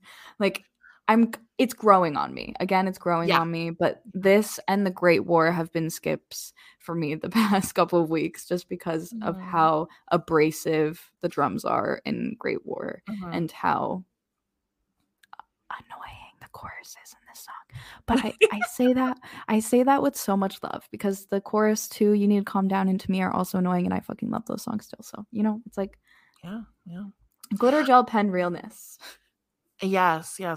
And also, it's interesting that it almost sounds like she's doing they don't know how much I miss her, aka like they don't know how much I miss you, when it should be her. When she says, we were somewhere else, like somewhere else is so awkwardly forced. I think that's why I don't like the chorus. Else in Paris. Sure. Yes. Ugh. But it's like the way that she says it, like, I don't know. It's like, it seems like she's trying to point us somewhere else. Yes. Like she's directly trying to, and like, obviously she's talking about an experience where like they're so in love, they feel like they're in the city of love, but they're not actually there. They're somewhere else. But like, why did she use that phrasing so awkwardly and clunky unless like it was kind of a like bait and switch? You know what I mean? Right. Like it does sound like someone forgetting, like they're about to admit it, and then they remember they can't say where they were. So she says, somewhere else. Oh my God, so true. Yeah. No, you're so right. It's like her catching herself, like we were in Paris, like we were somewhere else. Yes. Yeah, Exactly. somewhere else. Yes. Oh my God, especially because the whole rest of the verses are so fast. Like, I'm so in love. Mm-hmm. And then she's like we were in Paris. Yeah. So that is interesting to think about. Again, I think this is a song that will be rethinking for a while. Absolutely. And the beginning phrase, we have to get into it because this is what everyone says. Oh my God, I don't want to do this, Madison. I don't want to get into I know. it. Let's do it. We don't have to get fully into it. I also don't really remember like what everything actually. Your ex-friend's sister met someone at a club and he kissed her. Turns out it was that guy you hooked up with ages ago, some wannabe Z-lister. And all the outfits were terrible. 2003, unbearable. Did you see the photos? Okay. No, I didn't. But thanks, No, I didn't. But thanks, though. So on Genius, they put quotes around your ex-friend's sister, all the way to, did you see the photos? Technically, we don't know if there are supposed to be quotes because there's no lyric booklet for this. True. So we don't know that there's supposed to be quotes, which is why it probably says in the lyric video, though. Oh my God, yeah, definitely. And I think it does show this all being one person saying it. Yeah, because that's the thing. It's like, we don't know for sure whether Taylor is talking or being talked to in this first verse. But I really interpret it as her being talked to. And then she responds, no, I didn't, but thanks, though. I'm so in love that I might start breathing. Yeah. And the rest is Taylor talking. Agreed. 1,000% agreed. And someone on TikTok made such a funny video of writing like this whole first part on a whiteboard and like an English teacher literally marking the pronouns and like who's talking about who. And they basically broke it down to be like, Taylor is either talking about a queer woman or like a queer person that hooks up with men. Mm-hmm. Also, like maybe a queer man. Like it's not though a straight man. Like, there's no way that this phrase makes sense.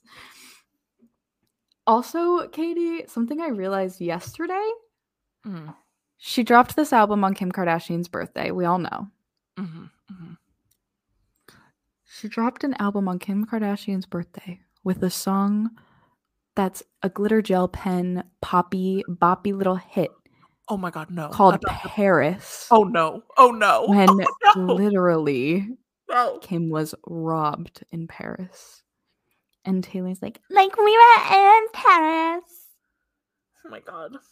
And not to mention someone, I don't remember who it was or where to find the link. I'm sorry, you guys. I would include it if I could, but I saw it the other day, a TikTok of someone explaining why this whole first part is about Kourtney and Kim Kardashian and one of their little like model friends that like Kourtney first hooked up with in Paris in these awful outfits that were 2003 unbearable, and it was the Wow. first time that this guy was seen with the Kardashians, and since then like came up as like a model and influencer because of them, but he was nobody at this time. He was a Z-lister in Paris when he first hooked up with Kourtney, your ex-friend's sister, so like maybe like Kendall's sister, met someone at a club, he kissed her. It was that guy you hooked up with ages ago, some wannabe Z-lister. I love that. It's just like very funny. Like she's just kind of like making fun of the fact that like she doesn't care about like celebrity gossip, which is a very like lesbian, very gay coded of her. Yeah. Like she just doesn't like it's not interesting to her. Oh my God, especially lesbian coded when you consider like the beginning of a relationship, like the Lavender Haze, and like Yeah. genuinely being like, I have no fucking clue what's going on outside of my No, bedroom. Like, exactly. how Oh dare my you god, ask me if I saw the exactly. news? I've been laid up for months, like U-Haul with my Yes. girlfriend. How dare you? I know. I How know. dare you assume I saw the photos? No, I'm Yeah. literally in my And also I bed. don't care. Yeah. Yeah. I also love Drew a Map on Your Bedroom Ceiling. It reminds me of Grand Central Station, like Oh, yes. constellations. Yes, absolutely. No, I'm so in love that I might stop breathing. Drew a map on your bedroom ceiling is like one of the best little couplets of the whole album, I think. Like Mhm. those two lines Yeah, really stand out as like just the sweetest little things. that's what's getting stuck in my head. Just those two. Yeah. Yeah. Stumble Down Pretend Alleyways reminds me of the very first night, actually, when she's Oh, like, love dance in the that. kitchen, chase me down through the hallway, and like a hallway being a pretend alleyway, you know? Danced in the kitchen, you say? You know, the night out in LA, dance in the Yeah. Yeah. kitchen. That Yeah. one. That reminds me of something. Anyways. And the other time she's referenced Paris is in Begin Again. The Begin Again music video is all set in Paris, and she has like her little bicycle. Oh, oh my gosh, that's cute. Mhm. Oh my god. And she Oh, wears a lavender dress like on a roof in Begin Again. Like her lavender dress like my flows in the god. wind and she like That's throws it. so okay, so Paris almost feels red coded then. It absolutely is to me. But then you think about like City of Lover and it's like, No, completely. But I cannot stress enough that this song does not take place in Paris. no, it does not at all. It's not That is the actually about thing. there. That's Yeah. like what I keep thinking of. And also the cheap wine. Not Where's the that? roommate's cheap wine. No, exactly. Where is that here? That's Scroll, in scroll, scroll. Stumble Down Pretend Alleyways, cheap Alleyways, wine, cheap make believe. wine, make believe it's champagne. So I don't think that Taylor Swift any year after Mhm. um like 2014. 2014 would be drinking cheap champagne. Agreed. This is like a red era song to me. Or Oh, I love 1989. that. I love that. Privacy sign on the door and on my page and on the whole world. And on my page. And on my page, like MySpace?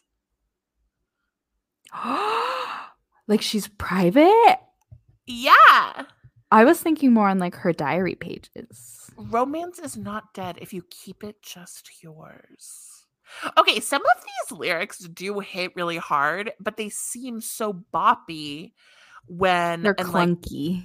they're clunky and like it's like the beat kind of like makes you realize like makes you not think about how good they are. She's like, romance is not dead. Because it's so like weird. The song is so weird. Like your It ears is don't so weird. expect anything that comes. No, it's so true. I do like it. I do like it. And people have I pointed do. out that sit quiet by my side in the shade, and not the kind that's thrown, I mean the kind under where a tree has grown, could be confirming our theory that shade never made anybody less gay. It means the shade given by the presence of Tree Paine, her publicist. Listen, when you have premium PR, yes, you really can get a tree to grow anywhere you want, and you can go to Paris mentally. That's so all true. Thanks to the Tree Paine. All thanks to the Trina Paine. Thank you, Trina. Can't believe Shout out that's to the real Trina. name still. I can't believe we were saying Trina Paine for months, and I thought we were just kidding, and that's your real name. But yeah, if that is confirming it, then that's another Archers reference on the album. Check and mate. Checkmate. And it is hilarious because the way she says that line is also cheeky, and like you can tell she's like smiling saying it. It's like funny. Yes. She's like, absolutely. not the kind of shade that's thrown, the kind where a tree grows. Exactly, like the kind that's good for me. The kind that I actually have under control. Yes, exactly. Not the homophobic hiding, but the purposeful hiding. Yeah, the pro-homo hiding. Okay, oh god, next. And then this bridge. Next. Let's just skip. Let's just go to the next song. Yeah, let's go to the next song. Flashing lights, though, and the tower at midnight is giving lighthouse vibes again. Lighthouse vibes.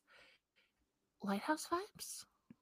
Let the only flashing lights be the tower at midnight, like a lighthouse, like Hyannis Lighthouse. Oh, I love that.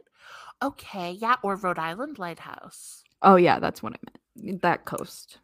I can't believe that we almost skipped over the bridge. I want to transport you, which again, very in the sky, to somewhere like I wish we could fly. To somewhere the culture's clever. Confess my truth in sloping cursive letters. Come on. I love that. The culture's clever, like so Oscar Wilde of her. Isn't clever one of those like old slang gay terms?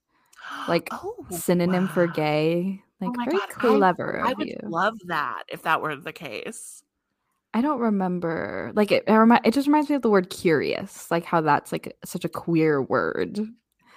Well, like I mean, that's the thing, because I immediately thought of Oscar Wilde. Somewhere the culture's clever, like just like these like artistic, which again very carnations coded going to maroon. And then confess my truth, like all the letters, the thrown out speeches I almost wrote from the Archer. And is Paris known for like having queer spaces and being like a safe place for queer people? Because I'm not really sure, but I feel like that's what she's saying. It's like, I want to transport you to somewhere we could just like be normal within that culture. Right. Yeah, absolutely. Yeah. Because in America, we can't. Yeah. That is so true. I think Paris is pretty, like, I could be wrong. Like, listeners will correct me if so. But I think Paris is pretty inclusive when it comes to queer people because they're so, like, sexually liberated over there. And, like, all about, like, sex for pleasure. Not, like, necessarily. Well, Gay Paris. What is that? Wait, it's literally called Gay Paris. Is it? Yeah. Oh my God. Why am I just remembering this now? Literally, that was the main joke that Lizzie and I did for our honeymoon. Because like that was why you guys went to. Yeah, for like gifts, we were like, help us go to Gay Paris. And I think I was Seriously? like, Paris just got a little gayer. Like, that's what they call it. They call it Gay Paris. Wait, what is happening right now? Why did I completely forget that? How did we just skim over that, Katie? I truly don't know. I forgot also you went on your honeymoon there, and I'm sitting there like, I don't know what it's like there, but like, Okay, yes. So it's a very popular phrase, and it comes from the time where gay meant happy and carefree. Right. Like it means like gay isn't happy, but like, oh my God. I think yeah, that's gay. Yeah. Yeah, that is so gay. Wait, oh my God, thank you. That is like a common name for gay Paris. Yeah. Or for Paris. See, that makes even more sense then for this song. It She's really like, does. and for it to be like the setting for Begin Again. Like, I wonder if that's why she picked, because Begin Again sounds like such an awakening song to me. Like, Oh, genuinely, yes. her being like, I didn't realize I could love like this. Like, And all the he, you. yeah. Like, Oh he my didn't God. like when I wore high heels. Ah, I do. And you do. And you think I'm funny. And you he think I'm didn't. funny? And he hated this song. Yeah. He hated my James Taylor records. Mm. That's why she did it in Paris in a lavender dress. I highly recommend watching the Begin Again music video. Katie, I'm talking to you too. Yeah, no, definitely. Yeah. I remember one of the Gaylor groups we did, you requested the Begin Again video. I did? Yeah, Oh, you of course did. I did. I'm so I know. funny. Or Speak Now, baby. Always. I mean, that is red, but Okay, but lavender dress I in know. in Yeah. Paris? That's It very was Speak still Now my, coded. yeah, my, just Speak Now and Red were my biggest, like, Swiftie eras anyway. Like, Yeah. Is the swooping, sloping cursive letters, everyone said that that's a reference to Lover. And I'm assuming that's kind of, Right. Right. but I feel like Um, it might be about something else too. I don't yeah, know. I mean, it really just reminded me of the 100 thrown out speeches I almost said to you. Mm. Mhm. Okay, so now we're on to High Infidelity. I love this. High Infidelity explores a pattern of Taylor. Wait, continues a pattern of Taylor exploring the nuances of cheating and infidelity, which started in 2020's folklore. Okay, what I would love to try to can we like think about this song from like It's a not. Hitler perspective? Because like I don't understand how this could be about cheating. Like just So, because the word infidelity is in there, to me infidelity means like so much more than like cheating in a relationship in this context. and it's like keeping count. Like, how is, like, Yeah. I didn't know you were keeping count of how many times I was cheating. Like, you'd think she's saying that, really? Yeah, it's just I don't really get it. I think the interpretations that I've seen is like lock broken being a reference to like her and Calvin Harris's locket that was not her and Calvin Harris's locket for like their Oh, anniversary. okay. And then slur spoken, I've seen people say like maybe one of her boyfriends called her a bitch. Okay. Okay. And like, do you really want to know where I was? Do I really have to tell you about this guy I cheated on you with? Like, but still, like, second verse doesn't make sense. Like, Have you heard the audio that says, "Do you really want to know where I was November 6th?" I mean, January 6th. January 6th. Yeah. There's many different ways to kill a congressman. I did not think that that's what her team had in mind when they said, let's make TikTok worthy trending songs. Like, the fact that we've That was created immediate. trends out of these songs that are completely opposite of all the trends that they tried to make, like the anti-hero challenge. No one is doing that. We're all like making stupid. Yeah. Well, more importantly, no one's doing it on YouTube Shorts. Exactly. Well, that's the other part of it. That like it's so crazy because people are doing the anti-hero challenge a lot on TikTok. Like Yeah. so many people. There's so many things. It's like there's the masterminds thing everyone's doing. There's And then of course, Question. Everyone being like acting like it's like also a cheating song and like Taylor like questioning like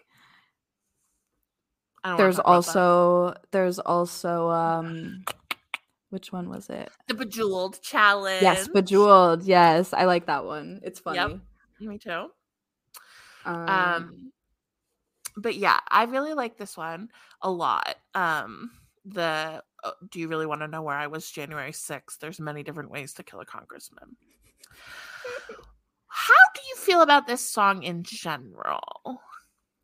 So I really like this song, like listening to it. Because I think of it, as you know, I think of it as addressed to Gaylors, which is why I like listening to it, because it makes me feel like I'm in the right and she is in the wrong. It feels like her admitting, like, yeah, like I lied and I was dancing around the truth, and like Gaylors are the ones taking the fall for it. And the only reason that I realized that was because of the lyric video, and the entire lyric video. Like, all of the other ones have like different shots of different things, like even the Great War is like a flag, but the sunset and like overhead shot, like different. But this one is just a shot of the Midnight's record playing and spinning. So weird. And to me, that's like, obviously, like in the song she says, put on your records and regret me. And it's like, who's putting on the Midnight's record if not fans? So, I love that. And then like Lock Broken, Slur Spoken, I feel like that could be about, you know, like her diary, the Lover Diaries being published, and the way that confused a lot of Gaylors, and like the timeline of things, and just like the way a lot of it was probably fabricated for the brand to kind of look like this vulnerable thing that she was sharing, but it was just another ploy for the album release. And Slur Spoken obviously could be a reference to Scooter Braun's wife calling her a dyke, and that whole fucking Blind Item like drama that happened around the same time. Also could be about Wound Open Game Token. I think that could be about her being accused of queer baiting, and like, completely her wound being open, and then everyone saying that she was freeloading and being like, you're just right, queer baiting. Yeah, and you're riding on the backs of queer people. And then we've talked about before storms being like a reference to media storms, or like a metaphor for that. So when I hear rain soaking, blind hoping, it's like the media storm came, I was soaked in rain, and I was so blind for like hoping that people would see me and understand that for what I meant.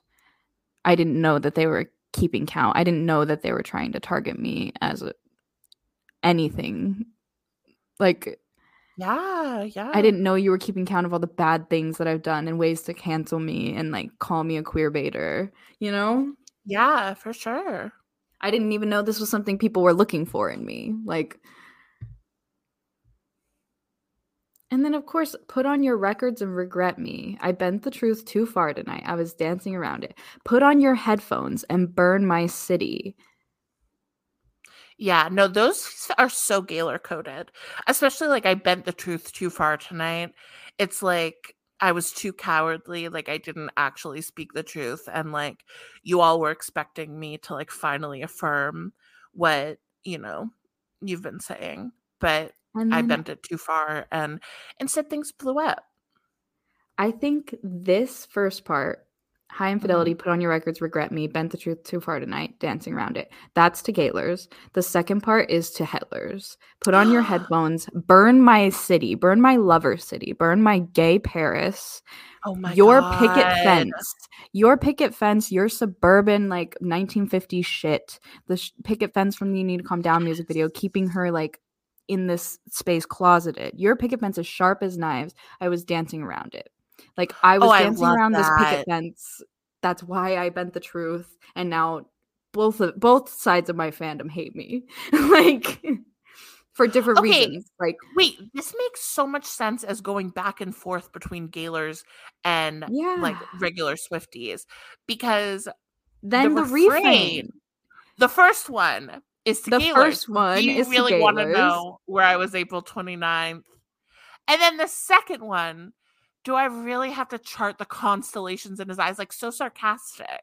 Yeah, she's like, seriously, the stars in his eyes were just cowboys. Eyes Full of Stars. Like, he's a cowboy like me. Do I really have to tell you the rest? Like, Yeah. I just told you. Like, and then the second verse, Storm Coming, Good Husband, Bad Omen, Dragged my feet down the aisle. I have no idea what that means. Oh, but looks like someone put an annotation that is unreviewed that says probably refers to Taylor being forced to fake date, maintain PR relationships, and even being pushed to pursue marriages with people she was not interested in. Oh my God, shout out to that amazing genius contributor who is probably will be deleted soon, even though it's fucking incredible. Mm-hmm. Yeah. At the House Lonely, Good Money, I'd pay if you just know me. Seemed like the right thing at the time. Like, the whole you need to calm down lover era, me being an ally, like, that seemed like the right thing. I thought I was doing a good thing. I thought that me getting like a good husband and dragging my feet down the aisle would, you know, help with all of this. But now all I have is like the good money that came from that. But now I wish I could just pay you to fucking know me. Like, I wish I never would have taken the money. Oh my God. It's so good. And then I think this is also about Hetlers and Gaylors alike. There's many different ways that you can kill the one you love. The slowest way is never loving them enough. Like, to Hetlers being like the quickest way to kill me, like this person you idolize, quite literally kill me. Like, so many queer artists have killed themselves and died from the hate and like pressure. The quickest way to kill me is not loving me, like loving me enough, who I am. You love the idea, you love the good husband, you love the, you know? Yeah. Wow, this is so good. And the best line I think really is, "Oh, your picket fence is sharp as knives." Like, just so good. Yeah, and it's so obviously like about Hetlers. Like, yes, this annotation says a picket fence is typically imagery associated with white middle class American family, nuclear family of the 1950s. Oh, so good.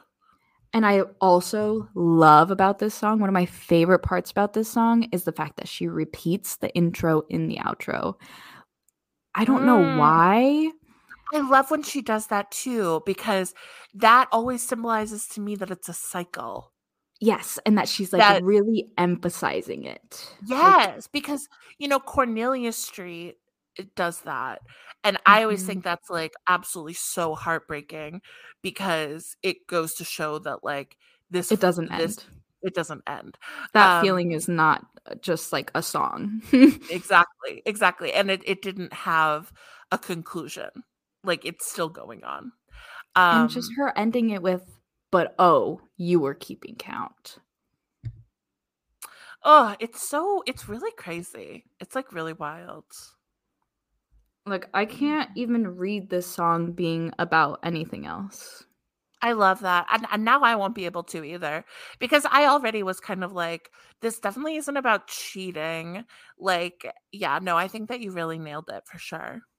And something about hearing her say, good money I'd pay if you just know me, is so satisfying, because I'm like, yeah, I'm sure you would pay good money for everyone to actually know you. And it's so sad that with all the money in the world, like, I still have a reason to feel bad for you because you can't.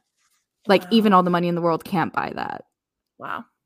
And that's her facing that reality. And it's like, oh, it's just something we talk about so much here too, is that's like, don't feel bad for rich people, but like also I feel really bad for Taylor Swift sometimes. Definitely, yeah. Like, rich people have their own weird struggles.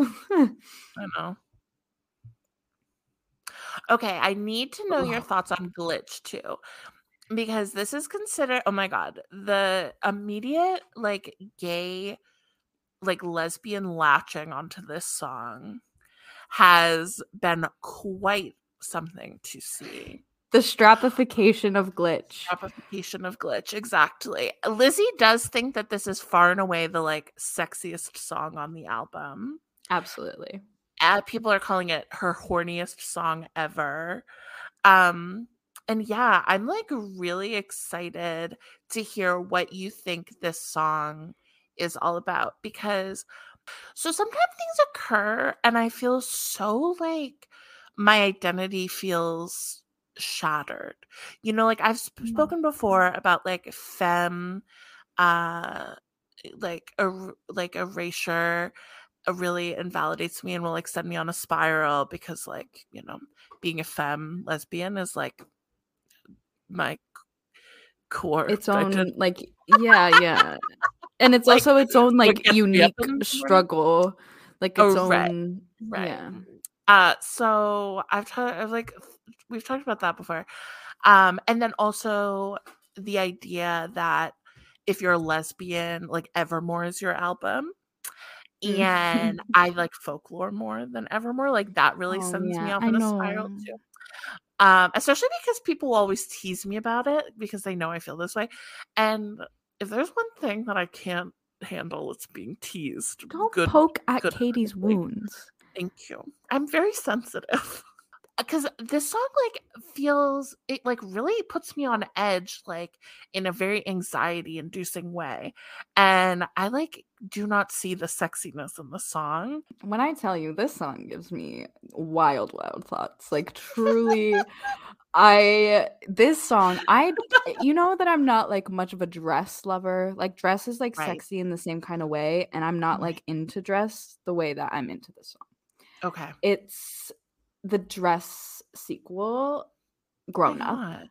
Wow. It's like I'm also like in a lavender haze right now, so I think that this song is just like it's my top song from the Yes. album because it's just like giving me everything I need. I just learned how to play it on the piano earlier today because I'm like eating it up. It's Wow. That's like really amazing. I don't even know, like it's so like fun, and it's really just like my life right now, I think. So that's why I love it so much. But the part that like makes it feel really, really gay and sexy, first of all, the line, "We were supposed to be just friends." Right. Yes. Of course, Casey pointed this one out. He was like, "This is the gayest line in the song." I was shocked that he said this, but it made sense afterwards. "You don't live in my part of town." He was like, "That's gay." He was like, "No gay person gets with another gay person that lives down the street from them. It's always like an hour and a half drive or like long distance or like some drama distance, like so hard to get to each other. Like historically, queer relationships have been like that. Like that's a very funny. I also love that like Casey's immediate instinct was that she's literally talking about a town. Yeah, of course he's not thinking like he's not like Taylor in her New York City apartment in the center of literally any part of the city. But he's like, that's gay. Like not living in the same part of town as your lover. A straight person would just like grab the nearest like opposite genitals to them and just be like, you know, like yeah, for sure. Yeah. And then this line is just like very personal to me, depending on what kind of mood and situationship I'm in. Like, I literally, depending on the day, I want nothing to do with anyone. But then some days I'm like, please, someone give me attention. Whatever. Anyways. Also, and What's in My System is her first, like, I think, outward drug reference. Yeah, so true. It's not just alcohol. Yeah, no, definitely not. Like, that's not what she would have just said alcohol like she usually does. Like, exactly. But no, I think Lavender Haze obviously being named after like a weed strain, and then some guy said my aura is moonstone just because he was high, and now finally this. And you were on something in question. with some dickhead Yes! guy Oh my god, that you saw that yes! night, but you were on something. Yeah, she was on Molly that Yes. night. That's the answer, by the way. I know what a Molly bitch looks like on Molly, and that bitch was on Molly what is it, December 6th? She was on Yeah. Molly. Yeah. Very Anyway, very lovey-dovey. yes. Yes. Um, it also reminds me of the song Dominoes by Lorde, which like a lot of Oh. Gaylors have kind of talked about, like maybe being about Taylor. Because Mm. in that song, Lorde is like, I heard you're planting flowers with your new girlfriend. It must feel good being Mr. Start again. Oh, And then she wow. also says, I heard that you're smoking marijuana, which is strange because you used to do the most cocaine out of everyone I've ever met. Oh my god. Oh my god, yes, of course I know this song. Yeah. Yeah. What So a it makes me killer. think about that song and like, what is in your system, Taylor? What are you up to? Like, Wow. That's crazy.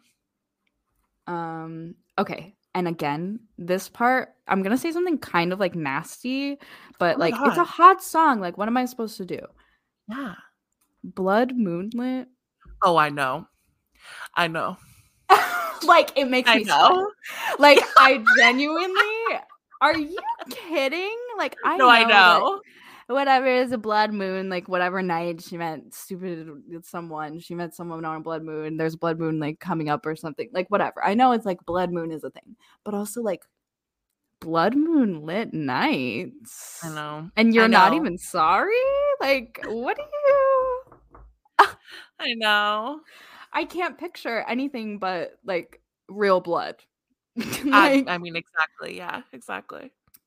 I also just it's every line. I love the line I was supposed to sweat you out. Like that's so gay being like, no, like this wasn't supposed to be like a whole thing. Like I was just it was Mhm. just a little crush. Like I'm getting over it. It's fine.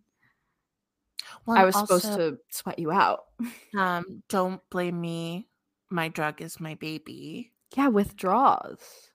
And then also, it's like a drug that only worked the first few hundred times. It's like she really was drawing this line of like being addicted to her love in that way. And it's like in this realization, she's like, I was supposed to sweat you out. It was supposed to be like a drug. Like But just it's a like, quick fix, just it a was supposed to be a hit. quick, Like and she's like, no, it's actually not like that. It now hits it's a different this blackout. time. Like Yeah. it was supposed to be just a hit. I was supposed to sweat you out. The withdrawals were supposed to just come and I was supposed to leave it behind, Mhm. whatever. But literally Mhm. it's a love blackout. Like I Mm. used you until I couldn't even remember what was going on. Woo. Okay, wait. What about the 2000 days since our love Hmm. blackout? It's Yeah, been 2,190 days. I think that she's referencing her angel boyfriend, Joe. Okay. And that's genuine. Like I think she's saying it's been this long since Yeah. our love blackout because our love is blacked out to everyone else. Like no one can see it. Yes. Right. And Exactly. it's Yes. because of Joe, Yes. like Yeah. I was supposed to sweat you out while I was searching for a beard, basically, is what she's saying, in search of Mhm. glorious happenings of happenstance. Like, damn well she's kidding. She's being like satirical. No, for Like, sure. it was For just sure. fate. She literally says in Mastermind, Invisible string. Yeah. yeah, like she's like, I laid Yeah. I'm an architect. Like, I drew up the plans. Yeah. And in search of me drawing up these plans, I was supposed to just get over you. But now the plans have set full in motion and it's a love blackout and we have this whole thing happening in the meantime. Wow. Wow. And then the bridge, a brief interruption, a slight malfunction. I'd go back to wanting dudes who give nothing. Oh, wow. It's like it reminds me of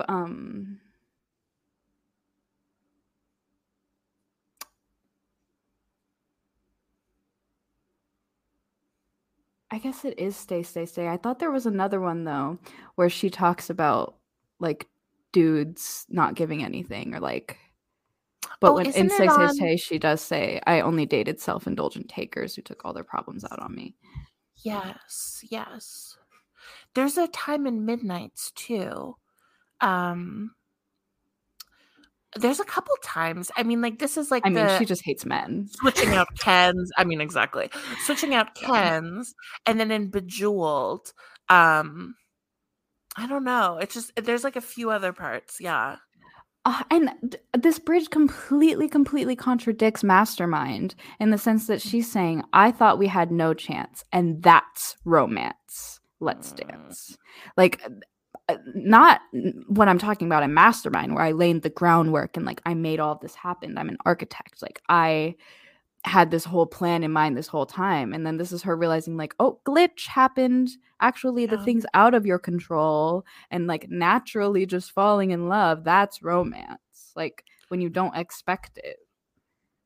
Wow. And I love that she says it must be counterfeit too, because it's like she could be talking about Joe, she could be talking about like the way their relationship is perceived to the public being counterfeit, like so many Or she could ways be talking about a strap. Or she could be talking about a strap. She could be talking about the cold, hard plastic proof that she gave to Scooter Braun's wife. Oh my God. Oh my God. She needed cold, hard proof, so I gave her some. Yeah. Okay. Wow. The strapification of Glitch. I mean, it doesn't help that she wore those leather pants with Haim and was like strapping herself in. No, I like, know, she was exactly. Easter egging Glitch, clearly. Yeah, clearly. And the fact that she says I'm fastening myself to you with a stitch, like instead of invisible string, where it's like no, it's this string active ties you. It's sewing. Yeah, this string ties you to me. Like there's an invisible string tying you to me, but this person, she's fastening to her. Like she's like, you're not going you are by my side. Yeah, and with a stitch, like Lizzie's immediate interpretation of that is like a model getting fitted into her clothes. Like just being like stitched up. Yeah. For all the Katy Perry and Taylor Swift shippers. When she embroidered Katy Perry and Orlando Bloom's baby, the little blanket. Oh my God, amazing. Amazing. With the stitch. The stitch. Oh, I just love it so much. Oh my God, I fucking love this song. Like the fact that she's just like, yeah, 5 seconds later. Like it just... Yeah, exactly. Oh, I love it. I love it. I love it. I'm in my glitch era. I love that. I really love that. You really changed my life on that song, so thank you. And, you know, I get it. I really do get why at first it wasn't like a banger. Like to me, it really wasn't either. But the more I looked into it and like really read the lyrics, I was like, I'm so grateful that you did that for me. I can't wait to update Lissy. Yeah. Yeah. Do you like it better? I like it a lot better. Wow. That's good. Yeah. No, I'm really grateful for that. You really opened my mind and like made things fit into place. Definitely. I'm a mastermind.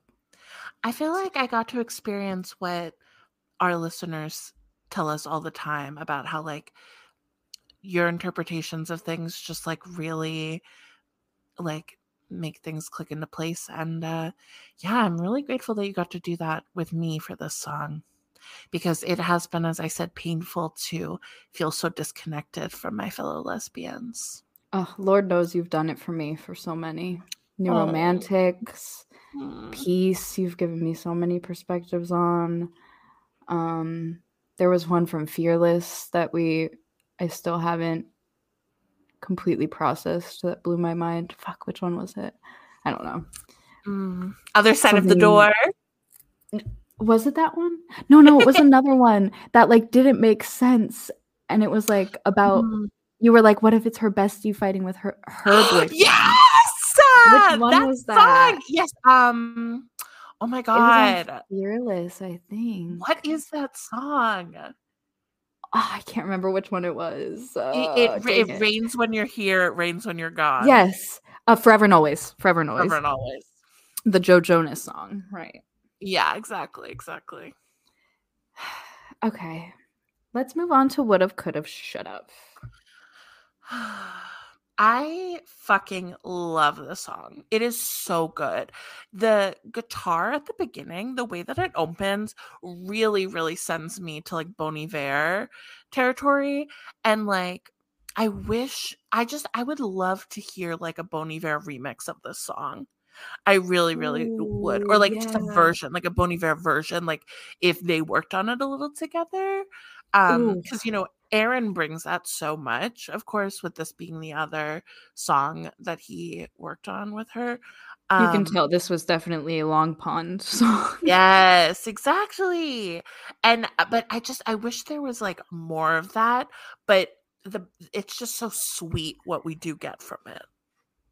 It also sounds so much like King Princess's recent album, which Aaron did. Oh, The album For My yes. Friends, or I think that's what it's called. Unless no, I think just one song is called For My Friends. I don't know, whatever. But it has that same like guitar sound. Like Right. I feel like this song very well could have been made kind of at the same time as King Princess being at Long Pond with Aaron. Oh, wow. And Aaron had posted saying like King Princess blew out my speakers at Long Pond because Oh my we were too God. loud. Like, That's so funny.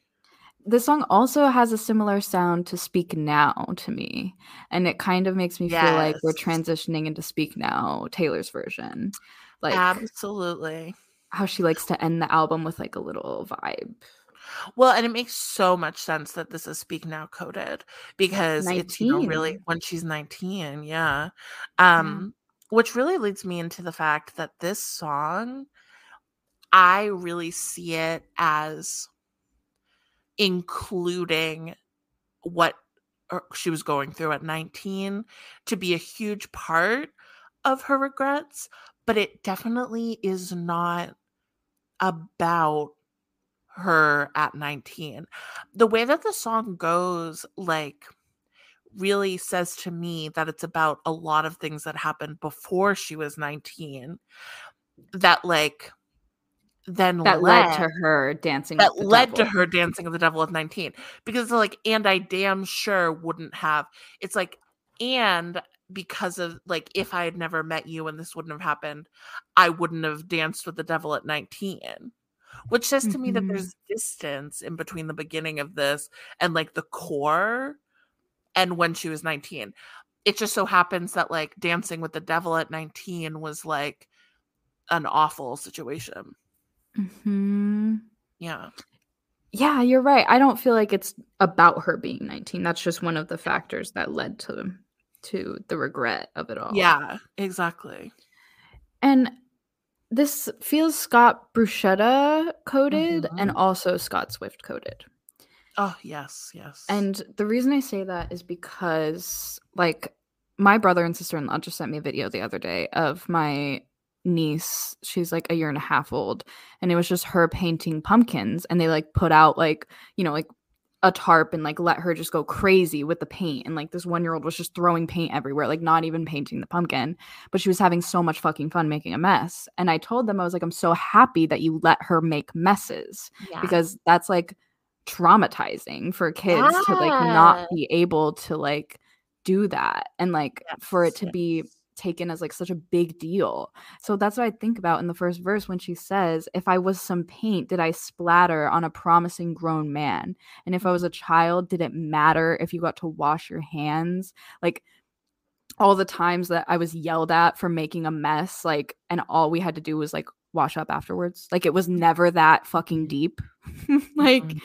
and also the fact that she uses paint so much as like a cover up, like painting my blue skies gray or painting my walls blue. Yes, exactly. Um, and paint obviously being colors too. It's like, if Mm. my gayness was like making such a mess in your life, did it really matter if down the line I was going to be on my own anyways, and you were going to wash your hands and not care anyways? Wow. You know? Yes, absolutely I do. I mean, that's the thing. Like that's exactly how I hear this song too. To me, it's like not even a matter of like interpreting it that way. It's like that's just what I hear when I'm hearing this song. Yes. Yeah. Thank you. Yes.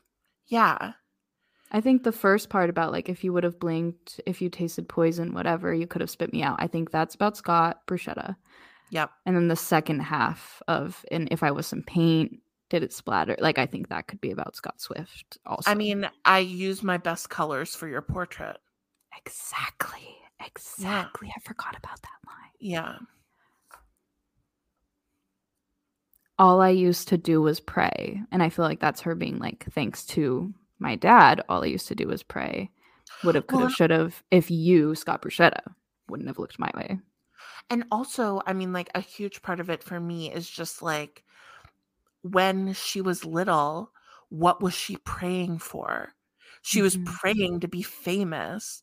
She was praying to be like a world famous musician. That is what she was praying for. And it's like there's so much pain in that aspect of it as well.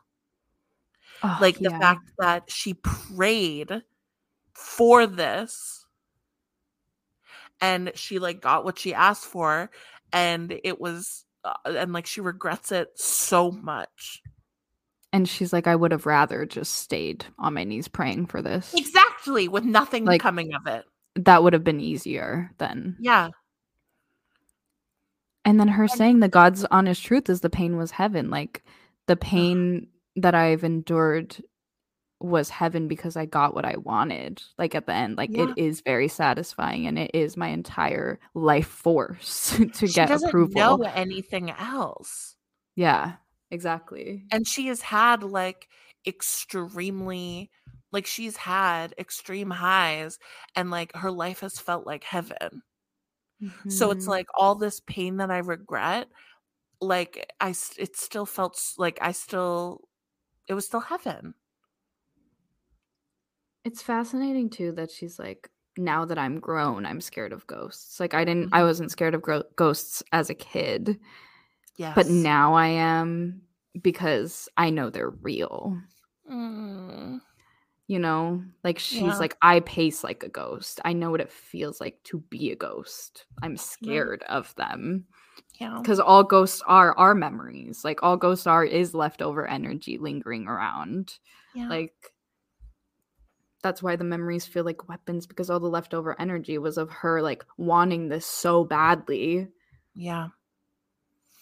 And just like the like PTSD that comes from like being like traumatized as a child, and like Mhm. the pain of trauma, like like those feel like weapons. As much as like memories are supposed to be happy, especially like from your childhood, it's like, no, if you were traumatized as a child, memories are not No, happy. memories are weapons. I feel like when my like mental illness is unchecked, like literally the most painful things in the world are memories. Yeah. Like really like that is can be the most like absolutely debilitating thing. It's like And not anxiety for the future. It's like because I'm being forced to like go back into the past and relive those relive. things. Yeah. Hmm. So Cancerian too. Like cancers have Yeah. so much trouble with like nostalgia being painful like that.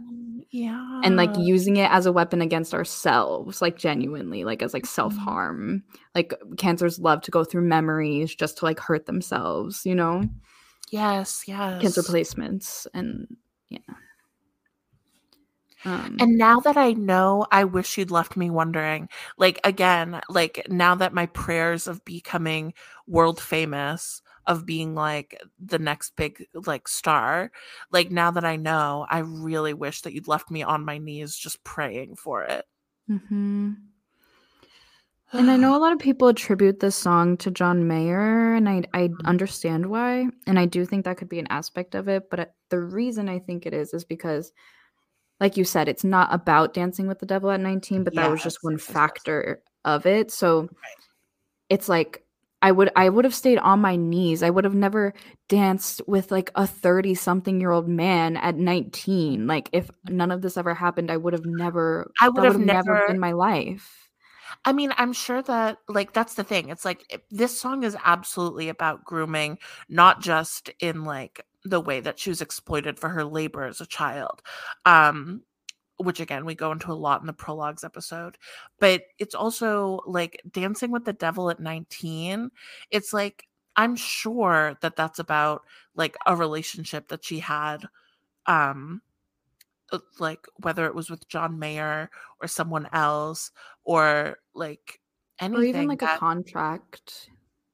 Right, exactly, like any sort of that, any like thing that it could be about. It's like she thinks back on it and is like, I would have never have been in the situation to dance with the devil if it hadn't been for me Mhm. becoming famous and all of my prayers to be famous being answered. It's like calling back to Dear John of like, don't you think 19's too young to be messed with? It's like, yes, it Yes. is too young to be messed with, but the reason that I was put in this situation in the first place is because of my fame and like wanting Yes. it so bad and people taking Yes. advantage of that. Ugh. Yes. And then if you never touched me, I would have gone along with the righteous reminds me of You're on Your Own Kid when she's like, Mm. you know, my town was full of like I don't even know what she says. Pageant queens. I don't know. I don't know if that's even what she says, but Mhm. like Miss Americana and the Heartbreak Prince type of vibe. It's like if you never touched me, I would have just gone on with like everyone else that peaked in high school and were quote unquote righteous and did the right thing and did God's whatever the good thing. If I never blushed, then they could have never whispered about this. Yeah. I don't know. I know. Maybe, I mean, maybe at this point it transitions into like other regrets about other people. I Like, think it's like yeah. she could be like, she could be giving a recap of all of her would've, could've, should'ves. Yeah, because the pre-chorus for the first part is all I used to do was pray. But then after this verse, she says, "You're a crisis of my faith." Yes, exactly. So things are progressing. So the Um, second verse is about someone, specifically someone else. exactly. Or like a few different people, you know, in the same Yeah. way that the first one's about like Scott Borchetta and Scott. Um, the two Scots, as I say. Um, yeah. It's And it's fascinating like, that she says like Lord and God in this so much after just reading the Hays Code when the first mm, one on the absolutely do not list is like do not use God or Lord or like um like the Lord's any name in vain. Yeah. yes, and this Wow. whole song is just her being like, I Yeah. don't know. I know there's so much religious trauma metaphors in it. It's like crazy. Like it really is so rooted in that like religious imagery and this idea of like losing one's faith and what that could mean. I Mhm. don't even necessarily think that it is about losing religion per se. It's like losing what you thought was most important, losing your like concept of the world and your like values, like Well, a shake like of what that we were kind of faith. like what we were just talking about, bigger than the whole sky, like, Yes, is, like, what you believe in, like, your hope in the world and, like, your faith, like, what you yes, hold on to. Like, absolutely. you're a crisis of my belief in the world, and, like, Mm. um, the bridge is the, like, worst thing I've ever heard. Ugh, yeah, no, it's killer. It's killer. Um, God rest my soul, again. Mhm. I miss who I used to be. I wonder what she's referencing in that. Maybe before 19, when she was a teenager and fame was still fun and No, exciting. I don't see. This is what solidifies for me that this song is about going all the way back to like who she was at like 7. Oh, before, yeah. Before, because the song is talking about events before Dancing with the Devil at 19. It's like, Yeah. who did she used to be? She used to be like naive. She used to not know. She used to have been wondering. Like, I think Right. this is talking about pre-fame Taylor. Yeah, like if I was some paint, like literally like a kid. Yes. Like if I was just painting a picture. Was it really? Mm. And then her saying the tomb won't close, stained glass windows in my mind. The tomb won't close when she is in a coffin in the anti-hero music video. As Yes. well as, which song does she say screaming from the crypt? Great War, Mm-hmm. which is also like a underground tomb, I guess. Right. Grave, yeah. Yeah. Resting site. And again, she also said spineless in my tomb of silence. Yes, exactly. So interesting that she's saying here the tomb won't close. Like she's like, Tomb won't close. Tomb of silence, and it she won't. might be silent in her tomb of silence, but it's not forever because it's not closing. Wow. Yeah. Stained glass windows in my mind. Is that like I know a lot of people are saying it's like a religious reference to like Catholic churches.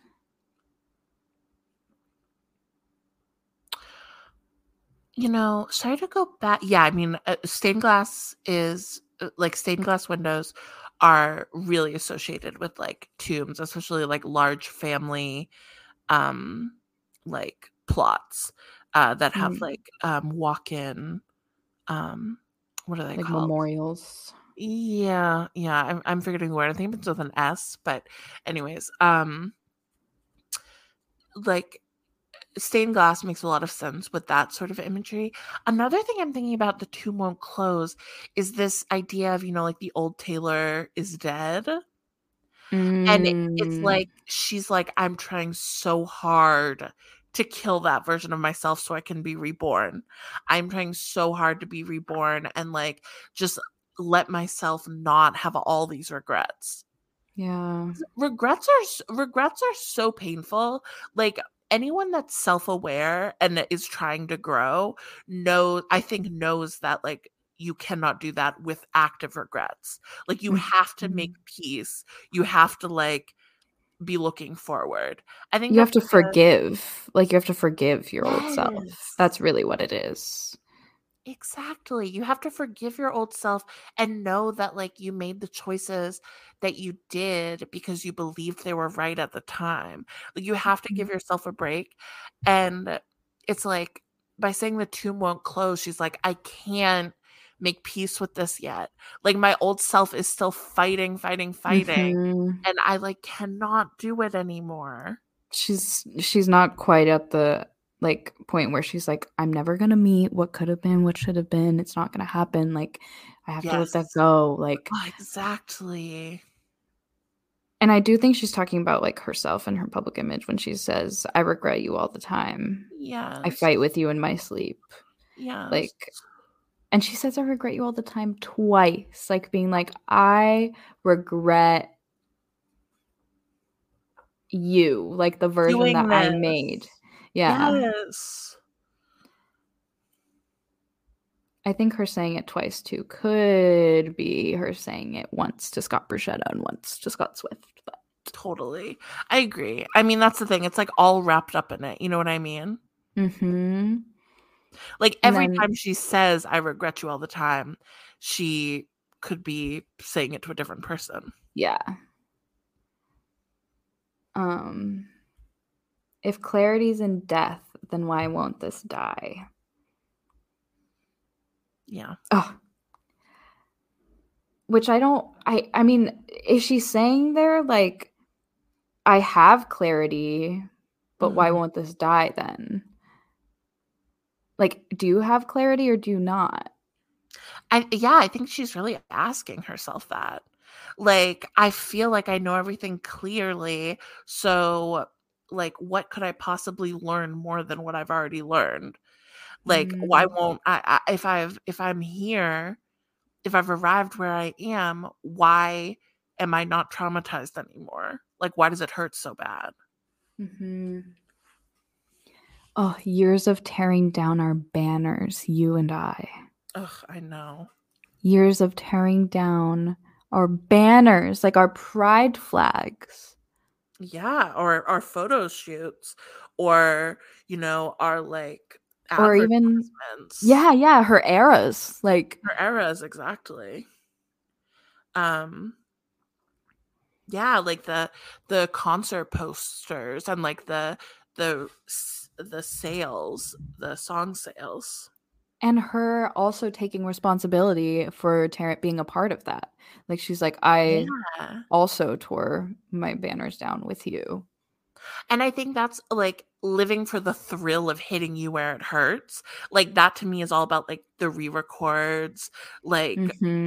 making deals with like iHeartRadio to like no longer play those songs, like the Spotify deals that get people back, like anywhere that she can hit them with Hmm. profit loss, like she's Because living that's where it the hurts thrill. them. That's where Yeah. it hurts them. So like living for being a capitalist queen. Because she's like, this is how I reclaim it, right? But like, no, that's No, not. I think that she's finding that her like the way that she has made everything about like screwing them out of making money off of her name has turned her into a much harder version of herself than she would ever want, than she Yeah. does want. And it's like, I know this is where it's hurting them most, but my whole life is about how to get profit. Like, Hmm. I think that she's waiting to officially come out or be publicly with a woman until after her re-records so that she can squeeze every Yep. last drop out of like these horrible men that took advantage of her. And I like a lot, like I don't judge that as like, because I don't, I'm also of the opinion that it's okay if she never ever comes out. Like Yeah. really. Um but She's come in. exactly, she's come in. If the closet is a walk-in closet, we can all just walk in with her. Hmm. Um, No, no, no, no.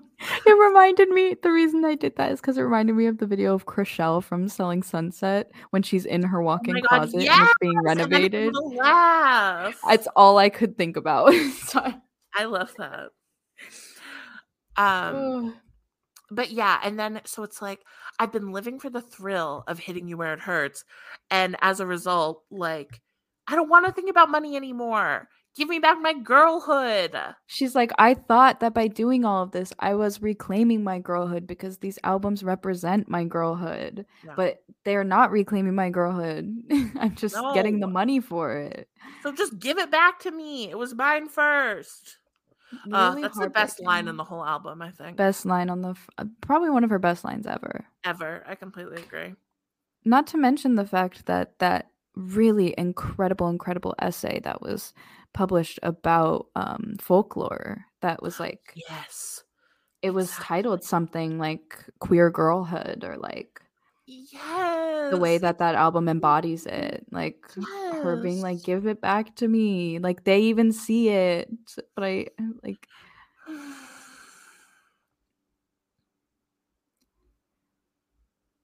And again, ends the song with the repeating, like, "God rest my soul, God rest my soul. Yeah. The tomb won't close." Like, it's literally the most insane imagery. It's like a funeral. It's My Tears Ricochet, like, Yeah, for part sure. 1. Mhm. Uses morbid and religious overtones in order to express regret. Yeah. Wow. It's so genius. Like it's one of her just most genius songs. I feel like listening to this is how I think um All Too Well stands feel listening to All Too Well. Mhm. Agreed. Because, I The only love the All Too heartbreak. Well 10-minute version because of, like, the last 4 minutes of it. Yeah. Like that's really when I feel seen by that song.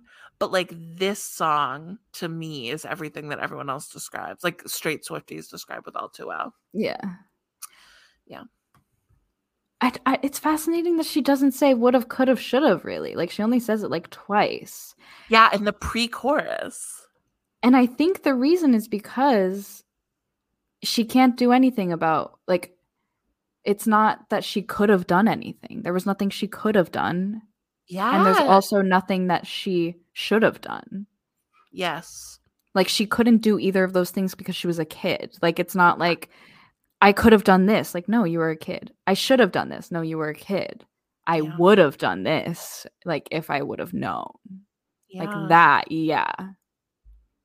Well, and she says it so like flippantly that it really like again falls in line with this idea that she is trying so hard to stop feeling this way. Mm-hmm. It's like she's making fun of herself for all of these would have, could have, should have's. Yeah. Yeah. Like would have, could have, should have, blah, blah, blah, blah. Yeah. I mean, that is what that phrase is, too. It's just like when someone's like, oh, I should have da-da-da. And someone responds with, woulda, coulda, shoulda. Like, yeah. Yeah. You couldn't have done anything. Like, yeah. It's over now. I know. Which brings us, speaking of it's over now, it brings us to the final song. Yeah.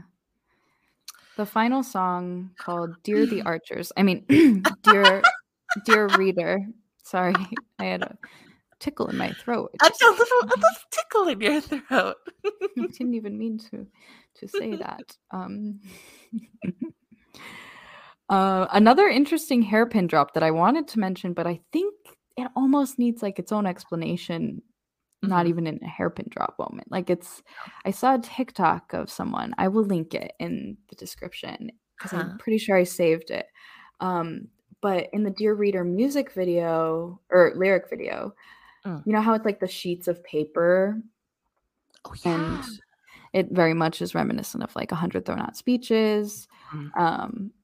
But someone realized that the sheets of paper showing the lyrics in each different like cut, there's like colors on some of them, and then some of them are just a wood desk.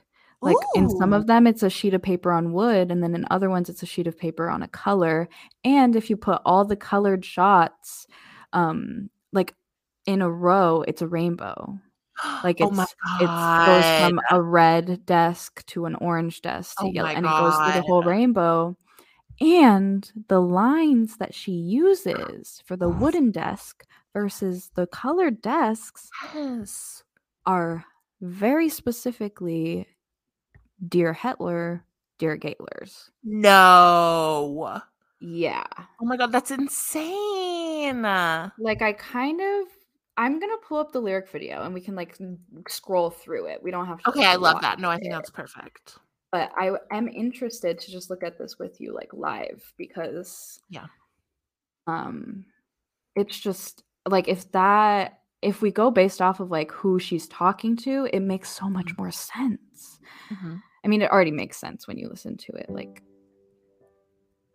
so it starts out with a wooden desk, of course.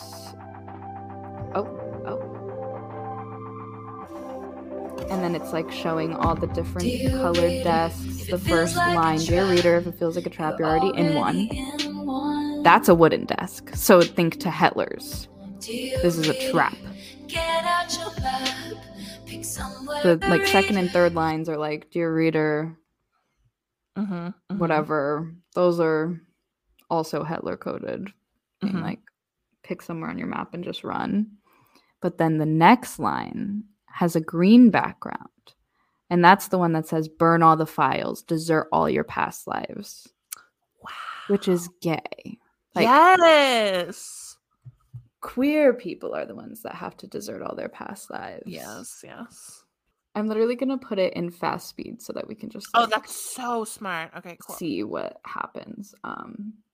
So there's like a whole montage at the beginning of all the different All colors the and like rainbow the wooden colors. desks so that you Yeah. can point out the wooden desk is obviously different from the backgrounds with colors. So if you feel like a trap it's already in one is to Hettlers. Pick somewhere on the map and just run is to us. Burn all the files, desert all your past lives is to us. If you don't recognize yourself, that means you did it right is to us. Never take advice from someone who's falling apart is to us. Of course. Bend when you can, snap when you have to. That's obviously to us. The Legally bend and blonde. snap. Again, to us, you don't have to answer just because they asked you. The greatest of luxuries is your secrets. That's, of course, Gaylor line. When you aim at the devil, make sure you don't miss is to Hettlers. Oh my God. Okay. And that's the thing. It's like, yeah, that is the narrative. Yeah, exactly. That's why this is just like solidifies what I already hear. Yes, exactly. When you aim at the devil, make sure you don't miss. And if you feel like you're in a trap, you're already in one. That's all she said to Hettlers so far. Yes. Of course, never take advice from someone who's falling apart. And of course, the entire verse about a fourth drink in my hand, desperate prayers of a cursed man. Desperate prayers of a cursed man. Of a cursed man, the man's perspective. That's her cursed man. It's Thaler evidence. It's Gaylor evidence. It's all of these things because it just goes to show that she has such a complicated relationship with gender roles, which is gay and also gender nonconforming. Can I tell you how the non-Thaler interpretation that I had hearing this lyric? Okay, I saw it as the desperate prayers of a cursed man being like the desires that like her father wants for her, like That's his what own I thought. prayers. Yes, okay, yeah. So his own like kind of prayers for her to like be living this straight life. And so she's like, I'm writing out these like completely deranged like prayers and like everything that like my like these people in my life want me to be, these cursed men, the cursed men in my life want me to be. And she's kind of like, why am I doing that? Like that doesn't make any sense. But I get like so warm and fuzzy thinking about her calling herself a cursed man. Like I love that. So I feel very good about both interpretations. My first interpretation was it being her dad. And then when I read the words all together, it's like fourth drink in my hand. Exactly, yeah. When she's stated, I'm the man. Yeah. These desperate prayers of a cursed man spilling out to you for free. Yeah. Oh. I know. And then, but darling, darling, please, you wouldn't take your word for it if you knew who was talking. Still addressed to us. If you knew where I was walking, to a house, not a home, all alone, because nobody's there, still talking to us, of course, talking about pacing in her pen with no friends, playing solitaire is all still to us. You should find another guiding light is all still a colored background.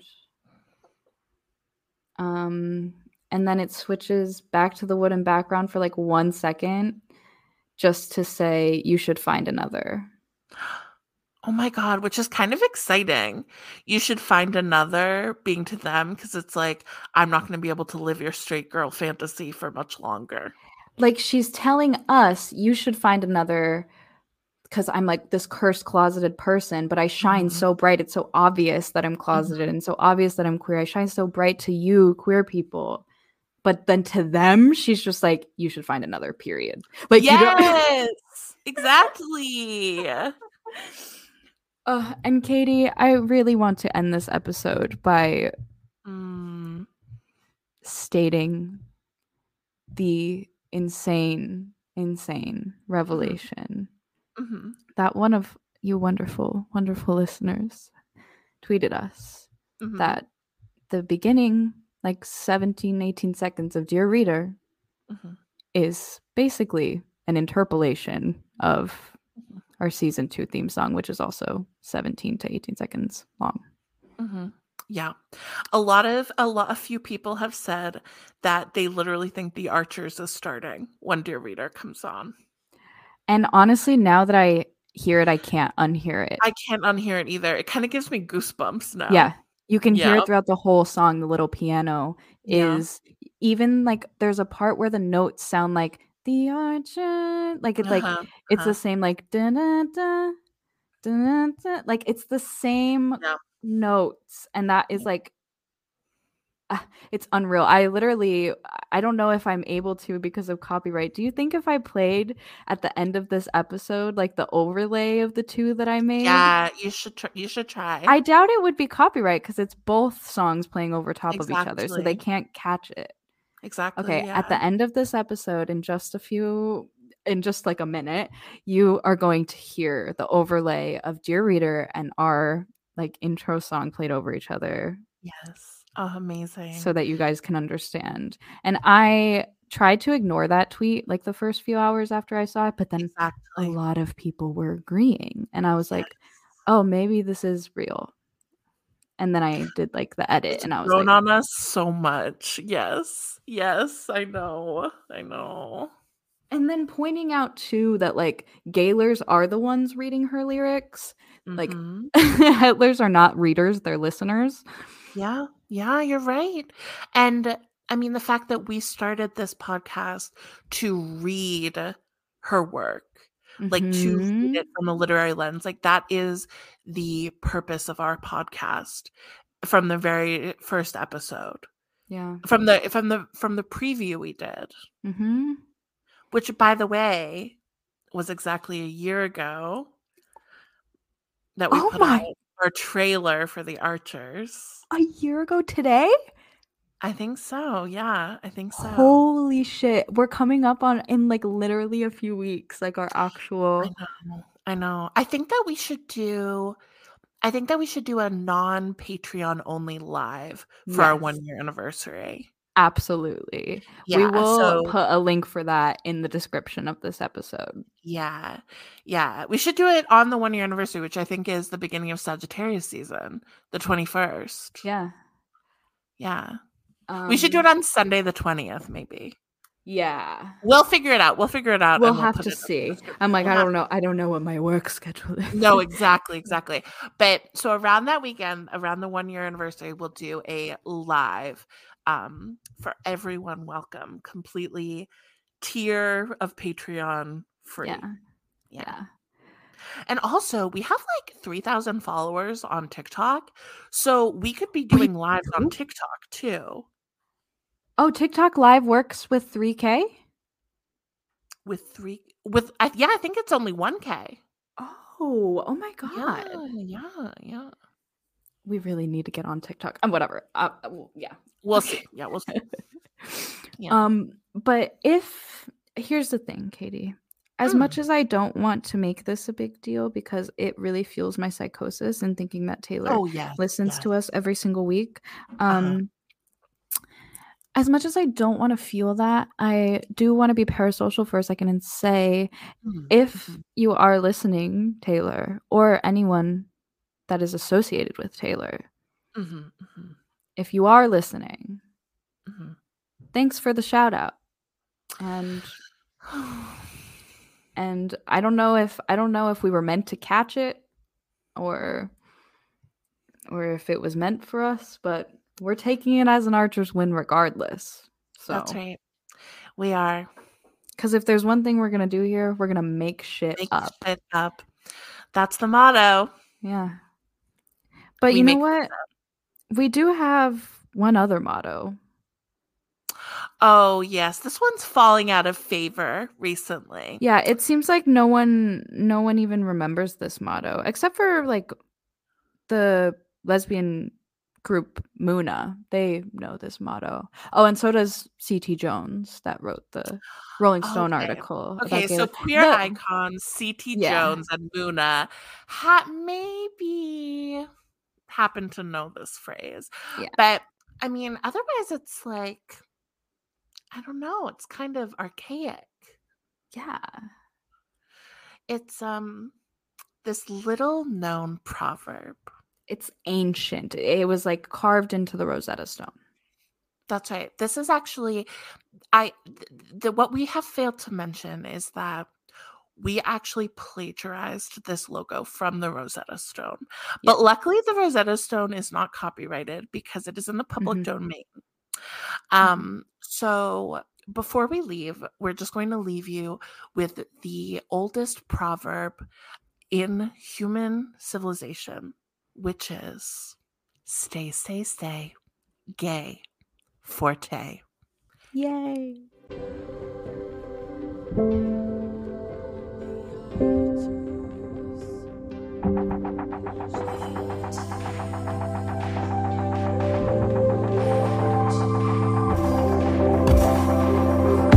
Dear reader, if it feels like a trap, you're already